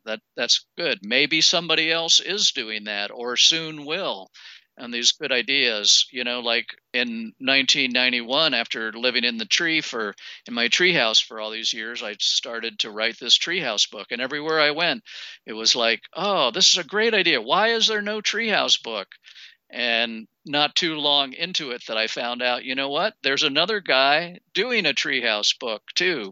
So sometimes the weird ideas are the good ones to steer by. But in terms of, businesses starting out, and vegan businesses in particular that are starting out, I think you really need to have the mission at your heart, because the mission, every vegan business that I know has a mission, and that's from the smallest little tempeh maker at a farm stand or granola maker selling their goods at a farm stand, all the way up to the Beyond Burger and the Impossible Burger and these guys that have done these big, huge plays, and they've gotten millions and millions of dollars of investment. They're doing this out of the mission is in their DNA too. It's in the mission is in every vegan business has some part of their DNA as a mission. And the thing about mission is the mission is always there for you. It's exciting to see growth because you see even small growth. You're getting into one new store. That's like a whole nother set of people that you're going to be affecting. And that's exciting. And the most important thing about business is staying in business and learning from business, because in the book I talk about, becoming less stupid. And that's what it is. When you start a business, when I started that business, I was so stupid, and I have proof of how stupid I was. I know you gave a lot of that proof in the book. Yeah, thank you.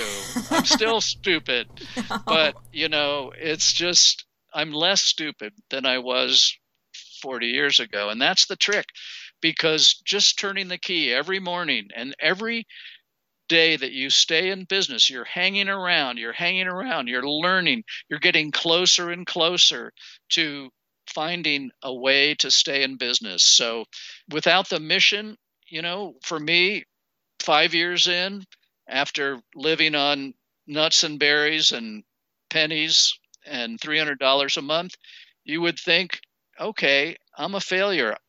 I need to go somewhere else to find money. But I stayed in it because I had the mission. And that's the whole secret to business, is staying in business, because you become less stupid, and the mission will keep you going till you find your Tofurky moment. Exactly. And then I want to point out too, that there were points along this journey where you had people who wanted to partner up with you or pay you $25,000 to buy you out, basically, and you thought about it and you actually turned those offers down because I guess it didn't align with your mission and what you wanted in life. So I guess that's a lesson for business owners as well, is to be really clear on what it is you want for your company. And if you're willing to have outside investors, that means it's going to be less of your company, right?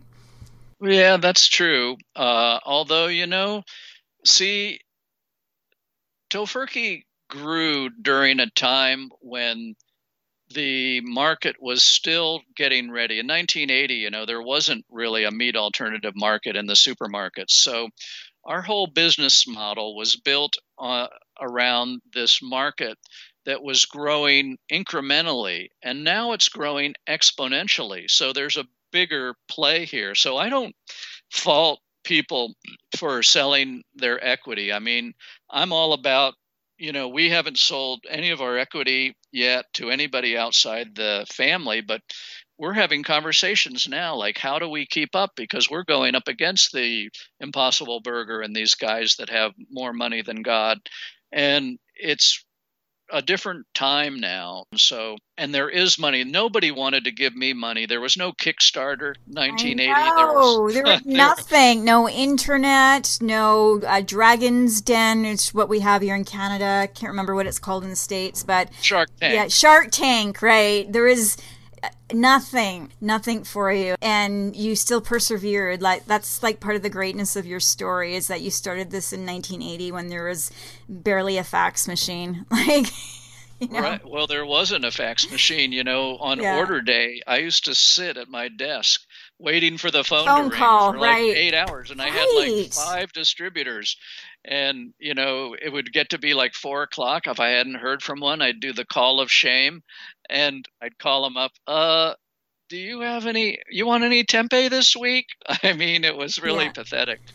Oh, my goodness. I mean, I couldn't even go to the bathroom because I didn't want to miss the phone call. We didn't have an answering machine. We didn't have a fax machine. Didn't have internet. It was just like, they'd call up and I'd write down their order and I'd make it happen. But it was also easier to place the products. I'd go into stores and I'd say, hey, I've got these 3 tempeh products. And they're like, we'll take them.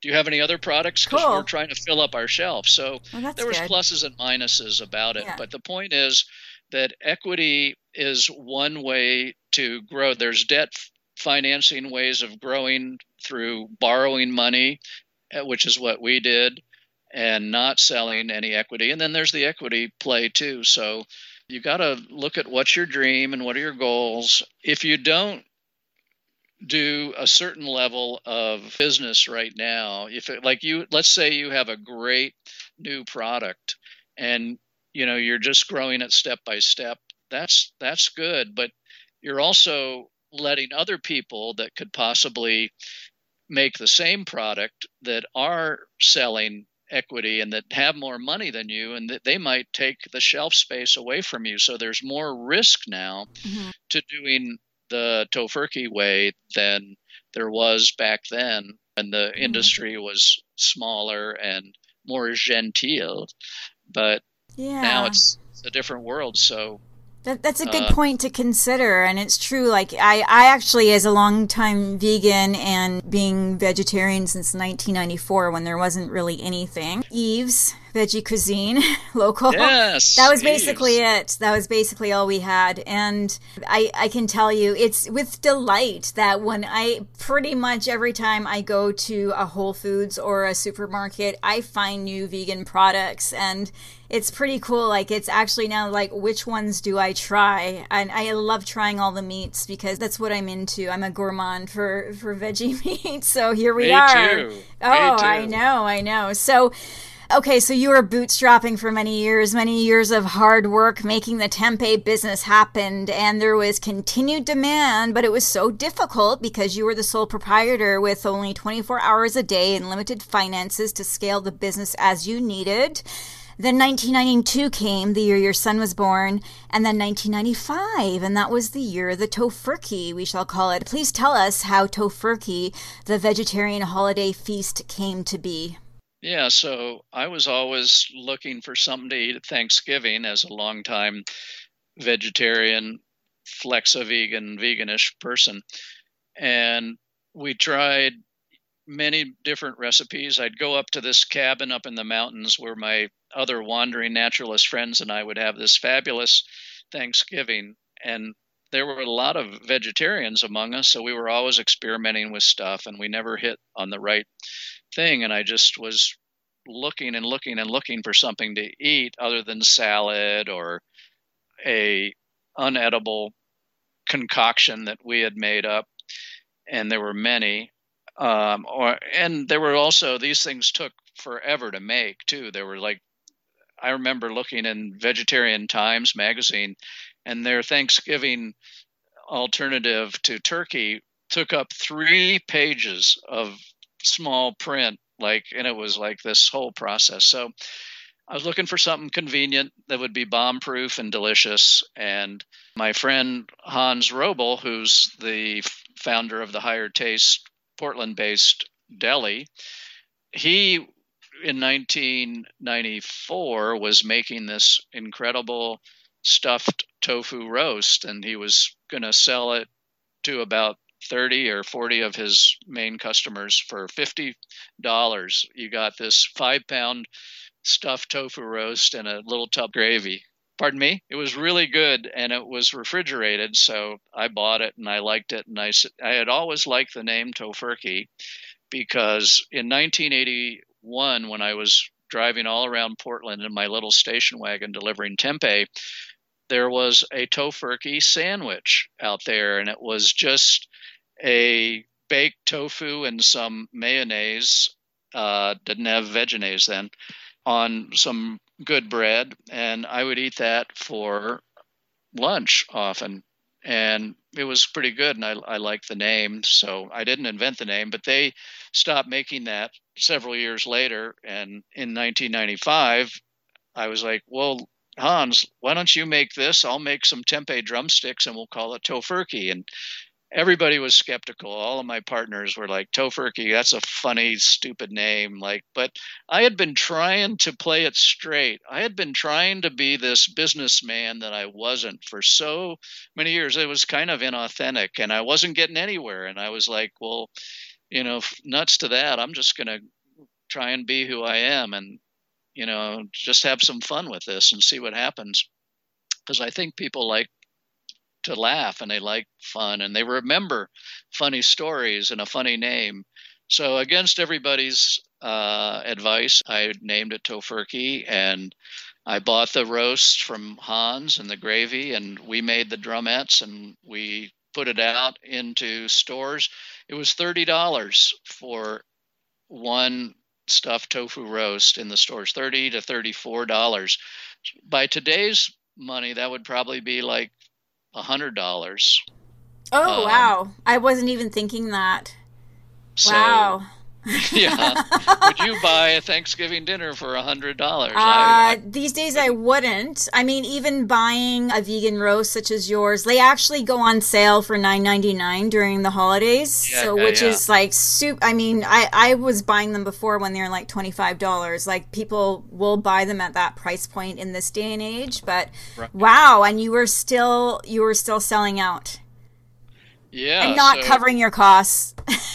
No, I mean, it was an expensive thing. It wasn't like we were selling them at that price to make a lot of money. We were doing it because it was a very laborious process to make this, especially the tofu roast, which you ground up the tofu and you lined a colander with cheesecloth, and then you put the tofu in there and you pounded a hole in the middle with your fist, and you put stuffing in there and flipped it out onto a baking sheet and basted it and baked it. I mean, it was like $5 or $6 just to make the roast. It's interesting because you're describing the type of roast. I think that's might have been the one in the Vegetarian Times. That's what I made once, and when you're like, you crumble the tofu and you make it into like a turkey shape in the colander. That's I used to experiment making my own roasts too back in the day, maybe when yours wasn't around. Yeah, because I've definitely been vegetarian since before Tofurky. But I want to tell you, like, all the vegans in my community who I know, like, we love being able. We have a Vancouver Vegans Facebook group of thousands of people, and there's always activity on there. It's like, where can I get a roast? And there's like different ones available now, right? So there's more options, but it's hard to find them too because they sell out. So like, I saw this roast I saw Tofurky at Whole Foods. Everyone runs and goes and grabs them before they're sold out. That's what it's like. And that's what it was like for you in the first years. You kept selling and selling out. Yeah. So can you tell us about Tofurky, the vegetarian holiday roast, and just the success of it and the feedback that you got from your customers and the consumers? Yeah. So back then in 1995, the internet was just getting started and email was just getting started, but only 32% of Americans had computers in their home right then. So there was the main way that you got a hold of a company was by calling them up, and especially if they had the 800 number, because God knows, like, it's going to be like $1 or $2 a minute to call up long distance, right? Yeah. You remember that? So we put in every Tofurky feast that first year in 1995, we sold 800 of them. We put a self-addressed stamped postcard and we asked questions. How'd you like it? Was the texture good? How'd you like the drumettes? How'd you like the gravy? How'd you like the roast? And we got all of these postcards coming back. And what came out of it was people loved the concept, but they thought that the texture and the product could be better. And especially, you know, tofu, when you eat it fresh, it's like amazing. But when you freeze tofu, I don't know if you've ever done that, it really becomes spongy. Yeah. So here was this tasty, spongy roast for $30. So we were hearing from people that, you know, oh my God, I've been waiting 20 years for this product. I'm not a second-class citizen anymore. And people were driving, you know, hundreds of miles to get a Tofurky, literally. And it was just this crazy time. And suddenly people were finding them in stores and they were dragging them on TV. They were showing up on TV, like Hollywood starlets would bring them on. I think it was Christina Applegate brought one on the Jay Leno Tonight Show. Good for her. You know, it was just the Today Show was having them, and it was like this buzz. It was a remarkable product, and people were making remarks about it. So we generated this viral buzz and talk about town of this groundbreaking product. So it was really incredible for this small company, because we were still a small company. We had less than a dozen employees. We were growing and our tempeh business was doing well, but we still weren't really profitable. And I was still not making money. Like the big joke around here is that, you know, my wife, like they ask her, did he make you sign a prenup? And she goes, prenup? He lived in a tree. I was making more money. I had a job. I had insurance. I had a house. You know, she had all of that. So she was like, I was the one that needed the prenup. And it was really true. But we were a small company. And then we had all of this media spotlight shine on us for 2 months, November and December. We were the darlings of the media, because everybody in the media, they always need a new take on the holidays, you know, because how are you going to tell the story of Thanksgiving and Christmas this year? Like, what's new and what's exciting? So we were getting calls from all the New York Times and the Washington Post and all over the world. People were talking Tofurky, and we were shipping Tofurky out to people in areas of the country that didn't have distribution yet. So it was an amazing time, and it was early on that it was a hit. But Thanksgiving would end, Christmas would end, and we would shrink back to our nobody selves in a little regional tempeh maker. And that's when we started coming up with the Tofurky deli slices, the sausage. Yeah, those are both my favorite. Yeah. And I just want to tell you, the Italian Tofurky sausages, I would say, are in my top 5 of all vegan meats ever in my life. Oh, I probably have some in my refrigerator right now, and I have some deli slices in my refrigerator. Yeah, I had deli slice for lunch yesterday. I had the ham deli slice. Have you had the ham? That's my favorite now. Yeah, my favorite's the black pepper. I love that. Or the hickory too. Smoked. Oh, so good. So good. Yeah. Well, those were big products for us because they continued the Tofurky buzz throughout the year, and that was where we first became kind of famous. And that's where 2001, I think, I was sitting in my office last week of December, and I'm just getting ready to go home, and the phone rings.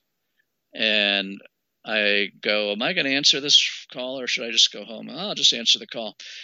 And I pick up the phone, and I go, hello? And the other person goes, Seth. I go, Rosie? Is that you? Oh, no. And it was my Aunt Rosie calling, and she was like, Seth, I have the greatest news. Yes. You were just on Jeopardy. You were the answer. The $400 question was Thanksgiving Alternative by entrepreneur Seth Tivett. And I was like, that's my nephew. And she was so proud, She knew the answer. She didn't recant her advice. But you've achieved success when your name is a Jeopardy question, right? Well, I think, as my friends were to point out, you're nothing until you're the Daily Double. And this was just it was just 400. Yeah, yeah, you can work up to that. It was exciting. No, that's such a great show. show. You've been on The Simpsons too, like Tofurky, so I consider that a big achievement as well. And also the butt of many jokes for late night show hosts, which I think you'll agree that basically any publicity is good publicity. And during those years when Tofurky was coming out, people were coming to you, the media was coming to you. You didn't have to pay for any publicity, and your sales just expanded and expanded and expanded until like 1998. You've made your first $1 million in that year, I believe, and you finally turned a profit that year. And hopefully you were able to pay yourself a bit more than $1,000 a month. Not too much more than, but wow. I did something. Yeah, it just goes to show, and in the book too, just for new business owners out there, Seth's book is really good because it really goes to show what all the expenses and unexpected expenses are in growing a business and all the challenges that will arise, right? So in the book, you say that plant-based foods challenge traditional paradigms like eating plant-based turkeys on Thanksgiving, which has now been achieved. You've also innovated to keep trying out new ideas, and as a result, you've created, as we mentioned, the very popular Tofurky deli slices, Tofurky sausages, and I know you've got other products as well. We don't have as many here in Canada. People do definitely say that if they could eat food like this every day, they would give up meat. I've heard people say that myself, like a lot, and you've also received that feedback, of course. And the reality is now people can eat food like this every day. There's just no excuse not to, and it's because of your company and many others who have since surfaced. And these delicious vegan meats can be purchased in all the supermarkets in North America, different continents as well, and most small stores as well. So I think these last 5 years or so have really been a turning point for the plant-based food industry, and I see it exploding. Since you've been there from the beginning and have paved the way for this growth, can you speak about shifting food culture and what plant-based alternatives for animal products can do to make the world a better place, and how have times changed when Aunt Rosie said Americans will always be a meat-eating country? Yeah, it's breathtaking to see the change that's been going on in plant-based foods and in the diet of Americans. And the biggest category of customers for Tofurky are what we call the flexitarians or the meat reducers that are still eating a little bit of meat, or they're transitioning to something, and that is like 30 or 40% of North Americans that are cutting back on their meat intake or eliminating entirely their intake of animal-based meats. And there's so much more information now about the health aspect of the diet, the horrible way that animals are treated, and the environmental impacts of the diet. This is no longer like a fringe movement. This is really a movement that is so important for the survival of the species and the world, from the climate change aspect. We're in the middle of this pandemic right now that supposedly came from a wet market in China, and 75% of all of these pandemics that have emerged in the past years are from animals. So I think that we are on the verge of a tipping point where the paradigm is going to completely shift. And we're going to see more and more people jumping on the plant-based protein bandwagon, because you can get plant-based proteins of anything now. You get the yogurt and it's delicious. You get the milk, it's delicious. You get the meat, it's delicious. And so it's a very big challenge in the world, and there's a lot more to do, but it's changing very quickly. You know, the refrigerated category of meat alternatives right now in the U.S. grocery market, you want to take a guess at what the growth rate is for 12 weeks that were ending March 22nd of this year? I would say maybe a 30% growth.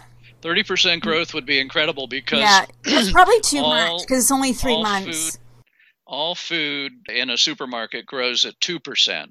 Like, that's like everything. Okay. So 30% would be amazing. And in 2014 and 2017, it was an average of 5% for meat alternatives. Mm-hmm. It was 128% growth. 128% growth in 12 weeks ending March 22nd, 2020, compared to that same period in 2019. So it's just crazy. Like, even when it was 5%, the supermarkets were like, I got to get more of this in. This is growing at twice the amount of volume that my regular products are growing, that all food's growing. So they were like, we got to get more. This is a hot category. You know, when you get up to double digits of 30 and 40%, 50%, and then you hit like 100-something%, it's just like, that's when you really start paying attention. Yeah, that must mean they're giving more shelf space too, because they won't be able to cram in all those meats in one of those sections. Yeah, exactly. I want to see why that. Why wouldn't they give more shelf space? I mean, they do now to the plant-based milks. They have to. Oh, plant-based milks are the hero. They're like 13 or 14% of all milk by dollar volume in supermarkets is plant-based now, which is a huge number. For all that growth in plant-based meats, it's still around 1%. So there's so much more to do, but the growth is there, and it's exciting to see and breathtaking to reflect back onto not only the 1980s when Tofurky first started and there was nothing in the stores to now, but look at the 1970s and the 1960s and 1950s. And so when you look way back, you know, you see this is really remarkable growth that we're witnessing right now. So hooray for us, but you know, it's the best thing we can do for the planet and for the animals and for your health is to go plant-based and go vegan. And we've got to do it, you know. It's survival depends on it. So let's get it done, huh? Exactly. So I would love also for you to speak on the importance of giving back to society as part of your business plan, and that is to support community. You have always done this from the start, probably before you even knew what a business plan was. Can you actually tell us what the Tofurky Company's mission entails and how you strive to be a company that is very much about values and not about just turning a profit? Yeah, so the Tofurky Company is what's called a B Corp now, which is a benefit corp, which is an official program that goes in and it looks at all of your things, how you treat your employees, how you treat the community, what you do for nonprofits, and you get points for all of this. And B Corps are starting to rise up, you know, like Patagonia is a classic B Corp. Certain breweries that we work with, like that we buy, we try and buy suppliers from that are B Corps. So we've always had that mission. We have the Tofurky Family Foundation, which gives money to local and national nonprofits. We also have a director of charitable giving that gives product and money to causes. You know, a lot of these nonprofits are like the unpaid marketing arm of Tofurky. They're out there trying to create the same world change that we are, you know, and they're doing it without really getting the salaries, you know, the private sector can do. So they're doing it 100% for mission, but we see ourselves as, a mission-based company, and one that has as its goal making plant-based foods accessible, economical, and incredibly tasty for people to just survive on in health and harmony with the environment. So yeah, I had never really heard before about the Certified B Corporation, but I was reading the values of that corporation entitlement entails, and I was very surprised to see that it actually fits so perfectly in alignment with the vegan ethic, as I'm sure you're aware. So number one, we must be the change we seek in the world. That's what Gandhi said. That's what I always say. And businesses should aspire to do no harm and benefit all, which is the principle of ahimsa, which is also a vegan principle, right? Yeah, it's funny you should bring that up, because I wanted to underscore that this is not a North American only phenomenon, plant-based foods. This is a worldwide phenomenon. We get so many requests for products all over the world. I was over in India in July 2019 at a vegan conference over there, and everybody thinks, oh, India's all vegetarian, and there is 28% of the country is Hindu, so they're vegetarian, but there's a lot of dairy that is eaten there. And India actually is also one of the big beef producers in the world. But the vegans over there are so loving and energized to, take people to the next step beyond just the vegetarian to vegan. And Europe, like crazy, like London has the most vegan restaurants of any city in the world, 165. Prague has the most per capita vegan restaurants of any city in the world. You see France coming alive. I used to say, there's no vegan that's ever been to Paris that hasn't lost 10 pounds because there was nothing to eat.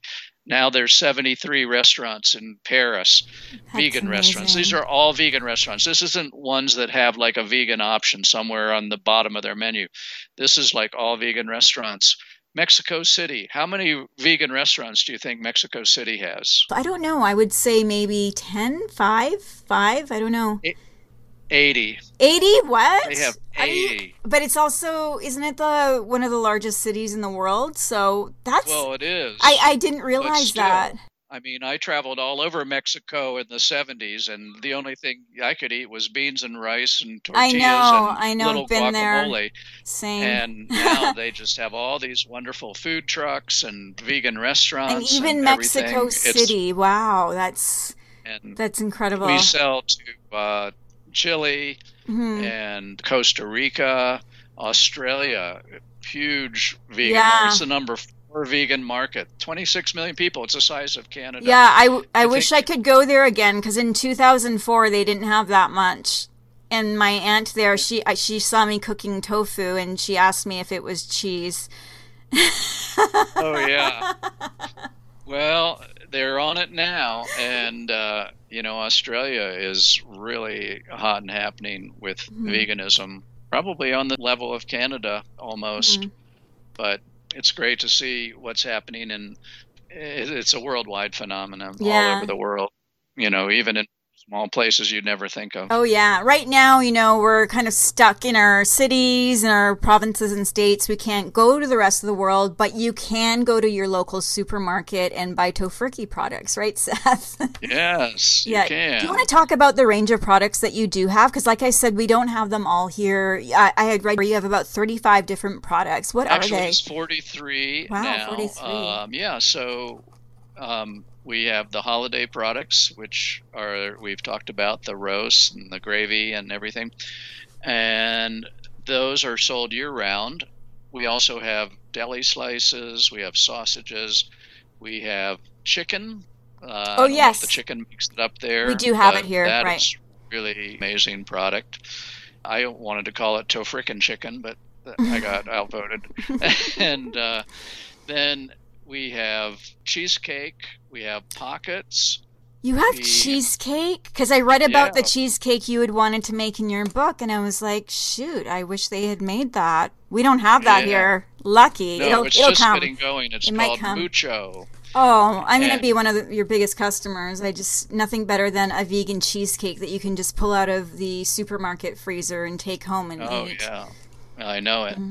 And then we also have had a product that we wanted to launch in March at a trade show, but the pandemic hit just as we were going to go to this trade show, and we decided not to go to the trade show. And then the trade show collapsed. This was Expo West.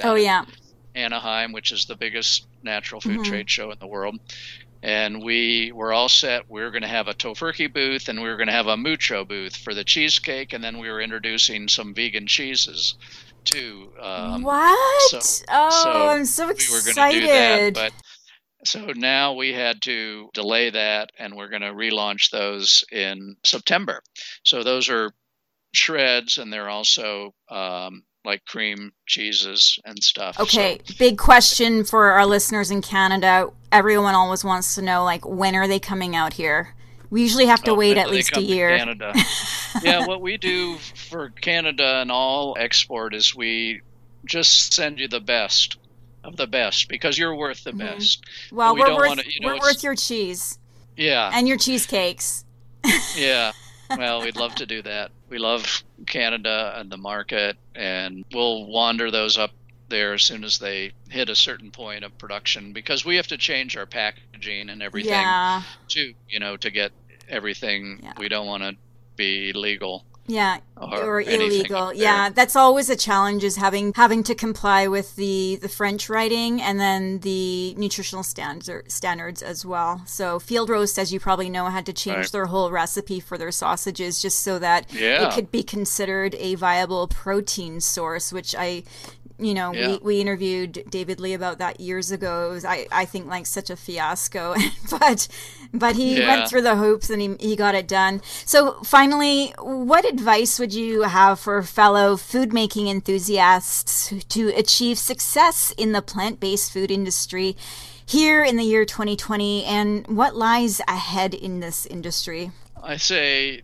the most important thing, like we've touched on, is just to take the time to do it right and to stay in business until you figure it out, just turning the key every day and realizing that it's a marathon. It's not a 100-yard dash. You got to make the commitment for the long haul and keep your eyes on the prize, which is the mission. And, being at the end of your career like me and looking back on it and feeling like, wow, this was a pretty good life to live. It was fun to see it. It's great to be part of something that's bigger than yourself and that's bigger than just making money. A life where all you've done is amassed all this money and you're got some fancy house in the Bahamas and a yacht or whatever is at the end of the day, it's a pretty empty life if you're just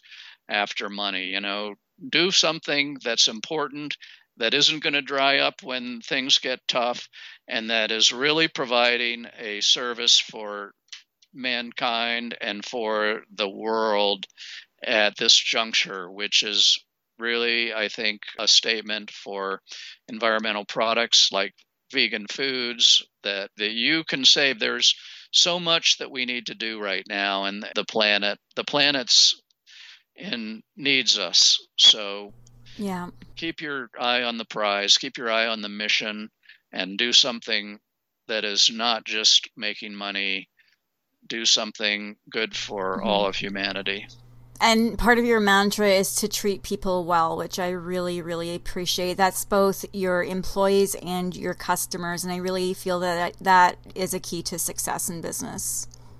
Yeah, I couldn't agree more. At the end of the day, it's the people in the company that keep it successful, and you want to be as good to people as you can. We pay everybody's insurance, which is a crazy that we have to do that. Here we're the one country in the world that doesn't really take care of people so good. So that's a good thing. Everybody has retirement accounts, that we pay into, and we're just trying to do the best job we can to make life enjoyable for the people, because that's one of the benefits too, I think, of bootstrapping and, having done every job. I've done every job at Tofurky.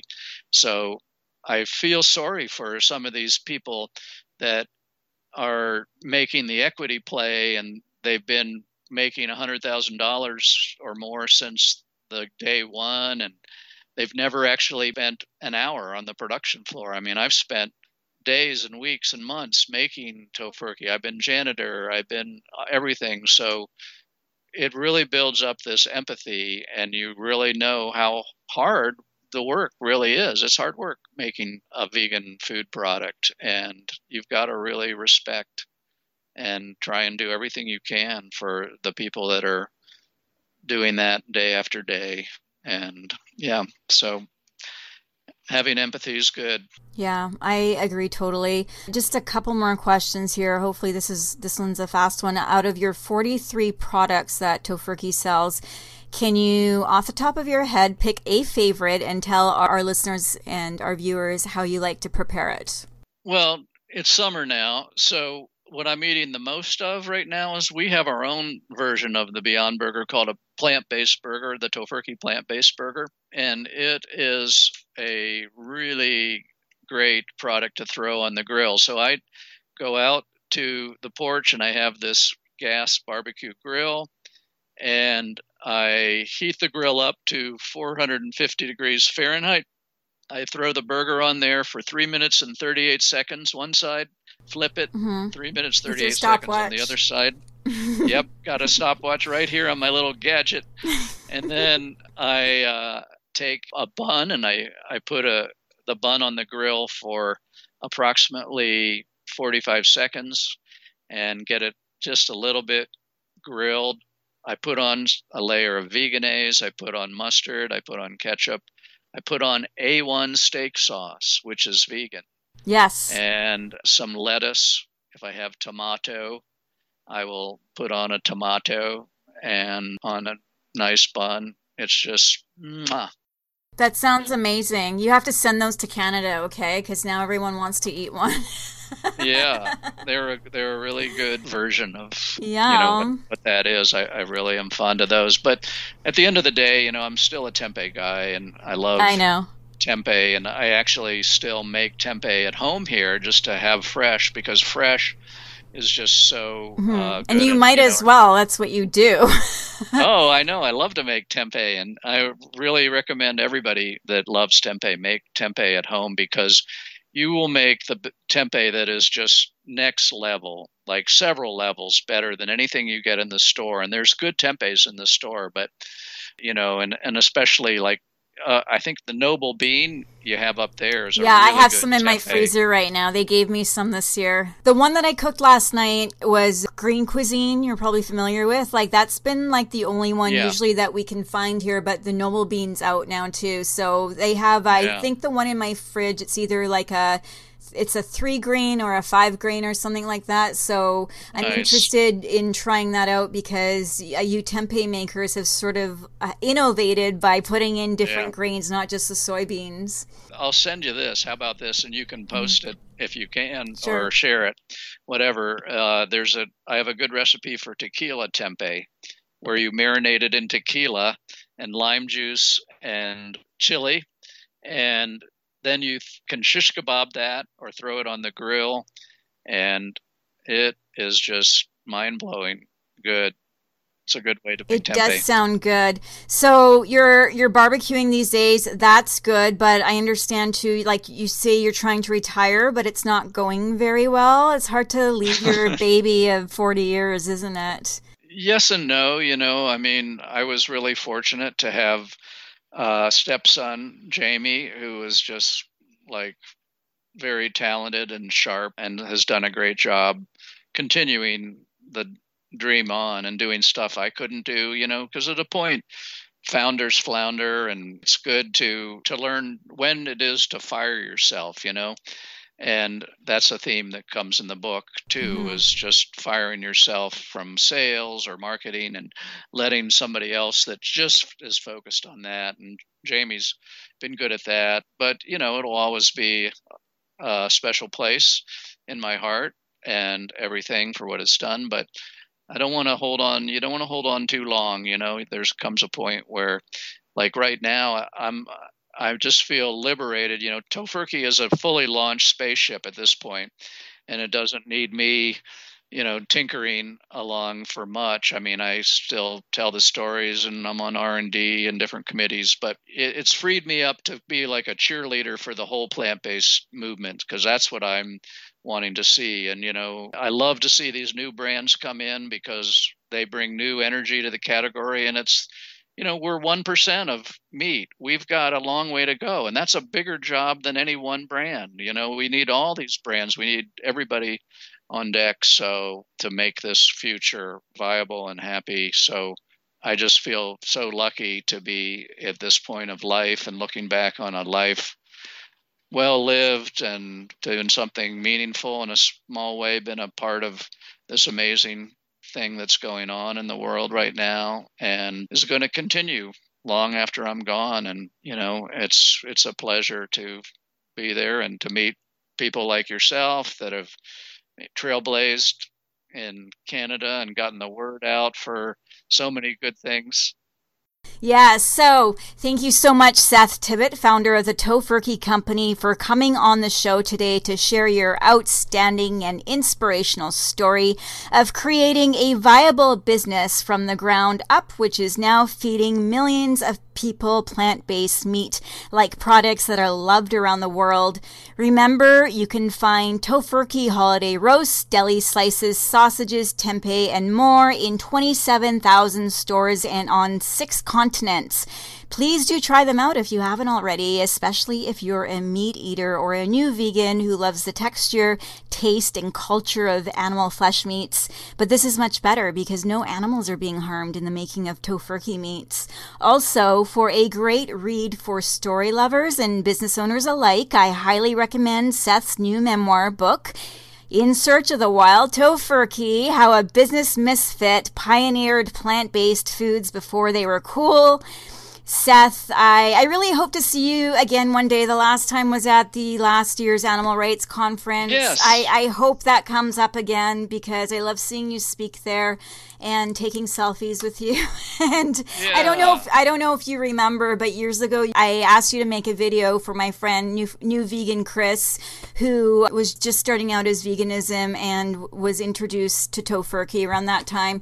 And you made an inspirational little video for him, which he loved. And then I told him yesterday I was doing this interview, and he's like, "Oh, tell him I just love his products. I love his deli slices." That's what he said. So this is about 3 years later. He's still going at it, and part of the reason is because he has your wonderful products to support him along the way.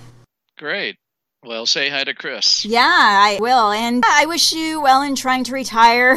Thank you so much for making your Tofurky products and bringing them into the world. They definitely make my food options enticing and delectable. Have a good summer, Seth, and stay safe.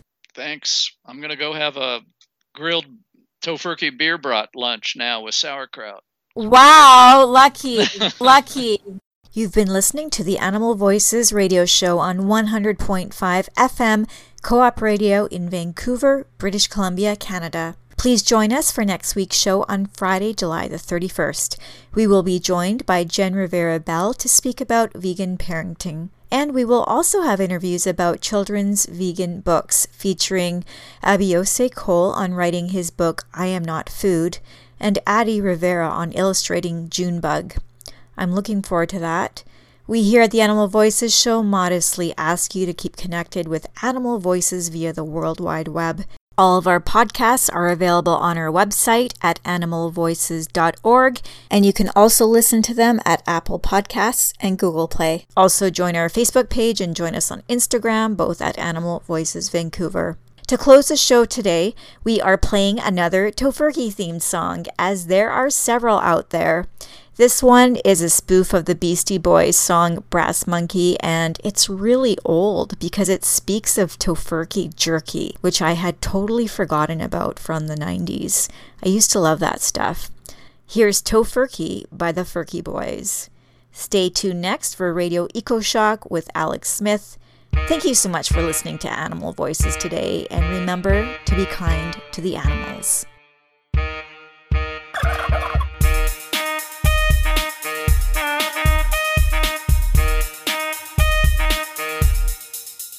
Tofurky, that tofu turkey. Tofurky jerky, that tofu turkey. Got this hunger that's more than real. Eat tofurky, that's how you feel. Put your turkey leg out, eat the turkey leg up. Tilt your head back and let the tofu drop. It's made with veggies. Formed into a roll. It makes Rob smile cause he thinks meat's gross. We're off with some hummus. We don't mind soy. Wherever we go, we got carrots, boy. Steve eats for 3. That's more vegan like me. Tofurky fits the bill most definitely. I eat tofurky and I got more to give. Got a castle in Turkey, that's where I live. Tofurky, that tofu turkey. Tofurky jerky, that tofu turkey. Because eat it anytime and any place. When it's time to get full, I stuff it in my face. Tofurky tastes deaf because they stuff it with rice. Come on, y'all, it's time to get nice. Cooling on the fridge, feeling kind of quirky. Me and the crew, we're eating tofurky. This girl walked by with hungry eyes and reached into the fridge for a spinach pie. Got the tofurky, put it on a plate, went over to the girl. Yo, baby, now wait. I offered her a plate. Bye, she gave it a taste. She took a bite, she couldn't fight, now she's in my face. Tofurky, that tofu turkey. Tofurky jerky, that tofu turkey. Step up to the table, put the girl down. She takes the tofurky and waves it around. Take a bite, she can do it. She got down to it. We got a case in the place and we went right through it. You got a veggie dog, thinking you're cool. I take you off the table, smack you off your stool. I eat 40 tofu bumps one at a time. Got my mind on my tofu and my tofu on my mind. Tofu, protein, spices, veg, goes girl, twice as nice as. Tofurky in bed keeps you well fed. If you don't buy breakfast, buy tofurky instead. I see it, I need it, I want it, I eat it. I love tofurky, don't give Steve it. We got tofurky, you need to taste it. Come on everybody, let's all get basted. That tofu turkey. Tofurky jerky, that tofu turkey. Tofurky, that tofu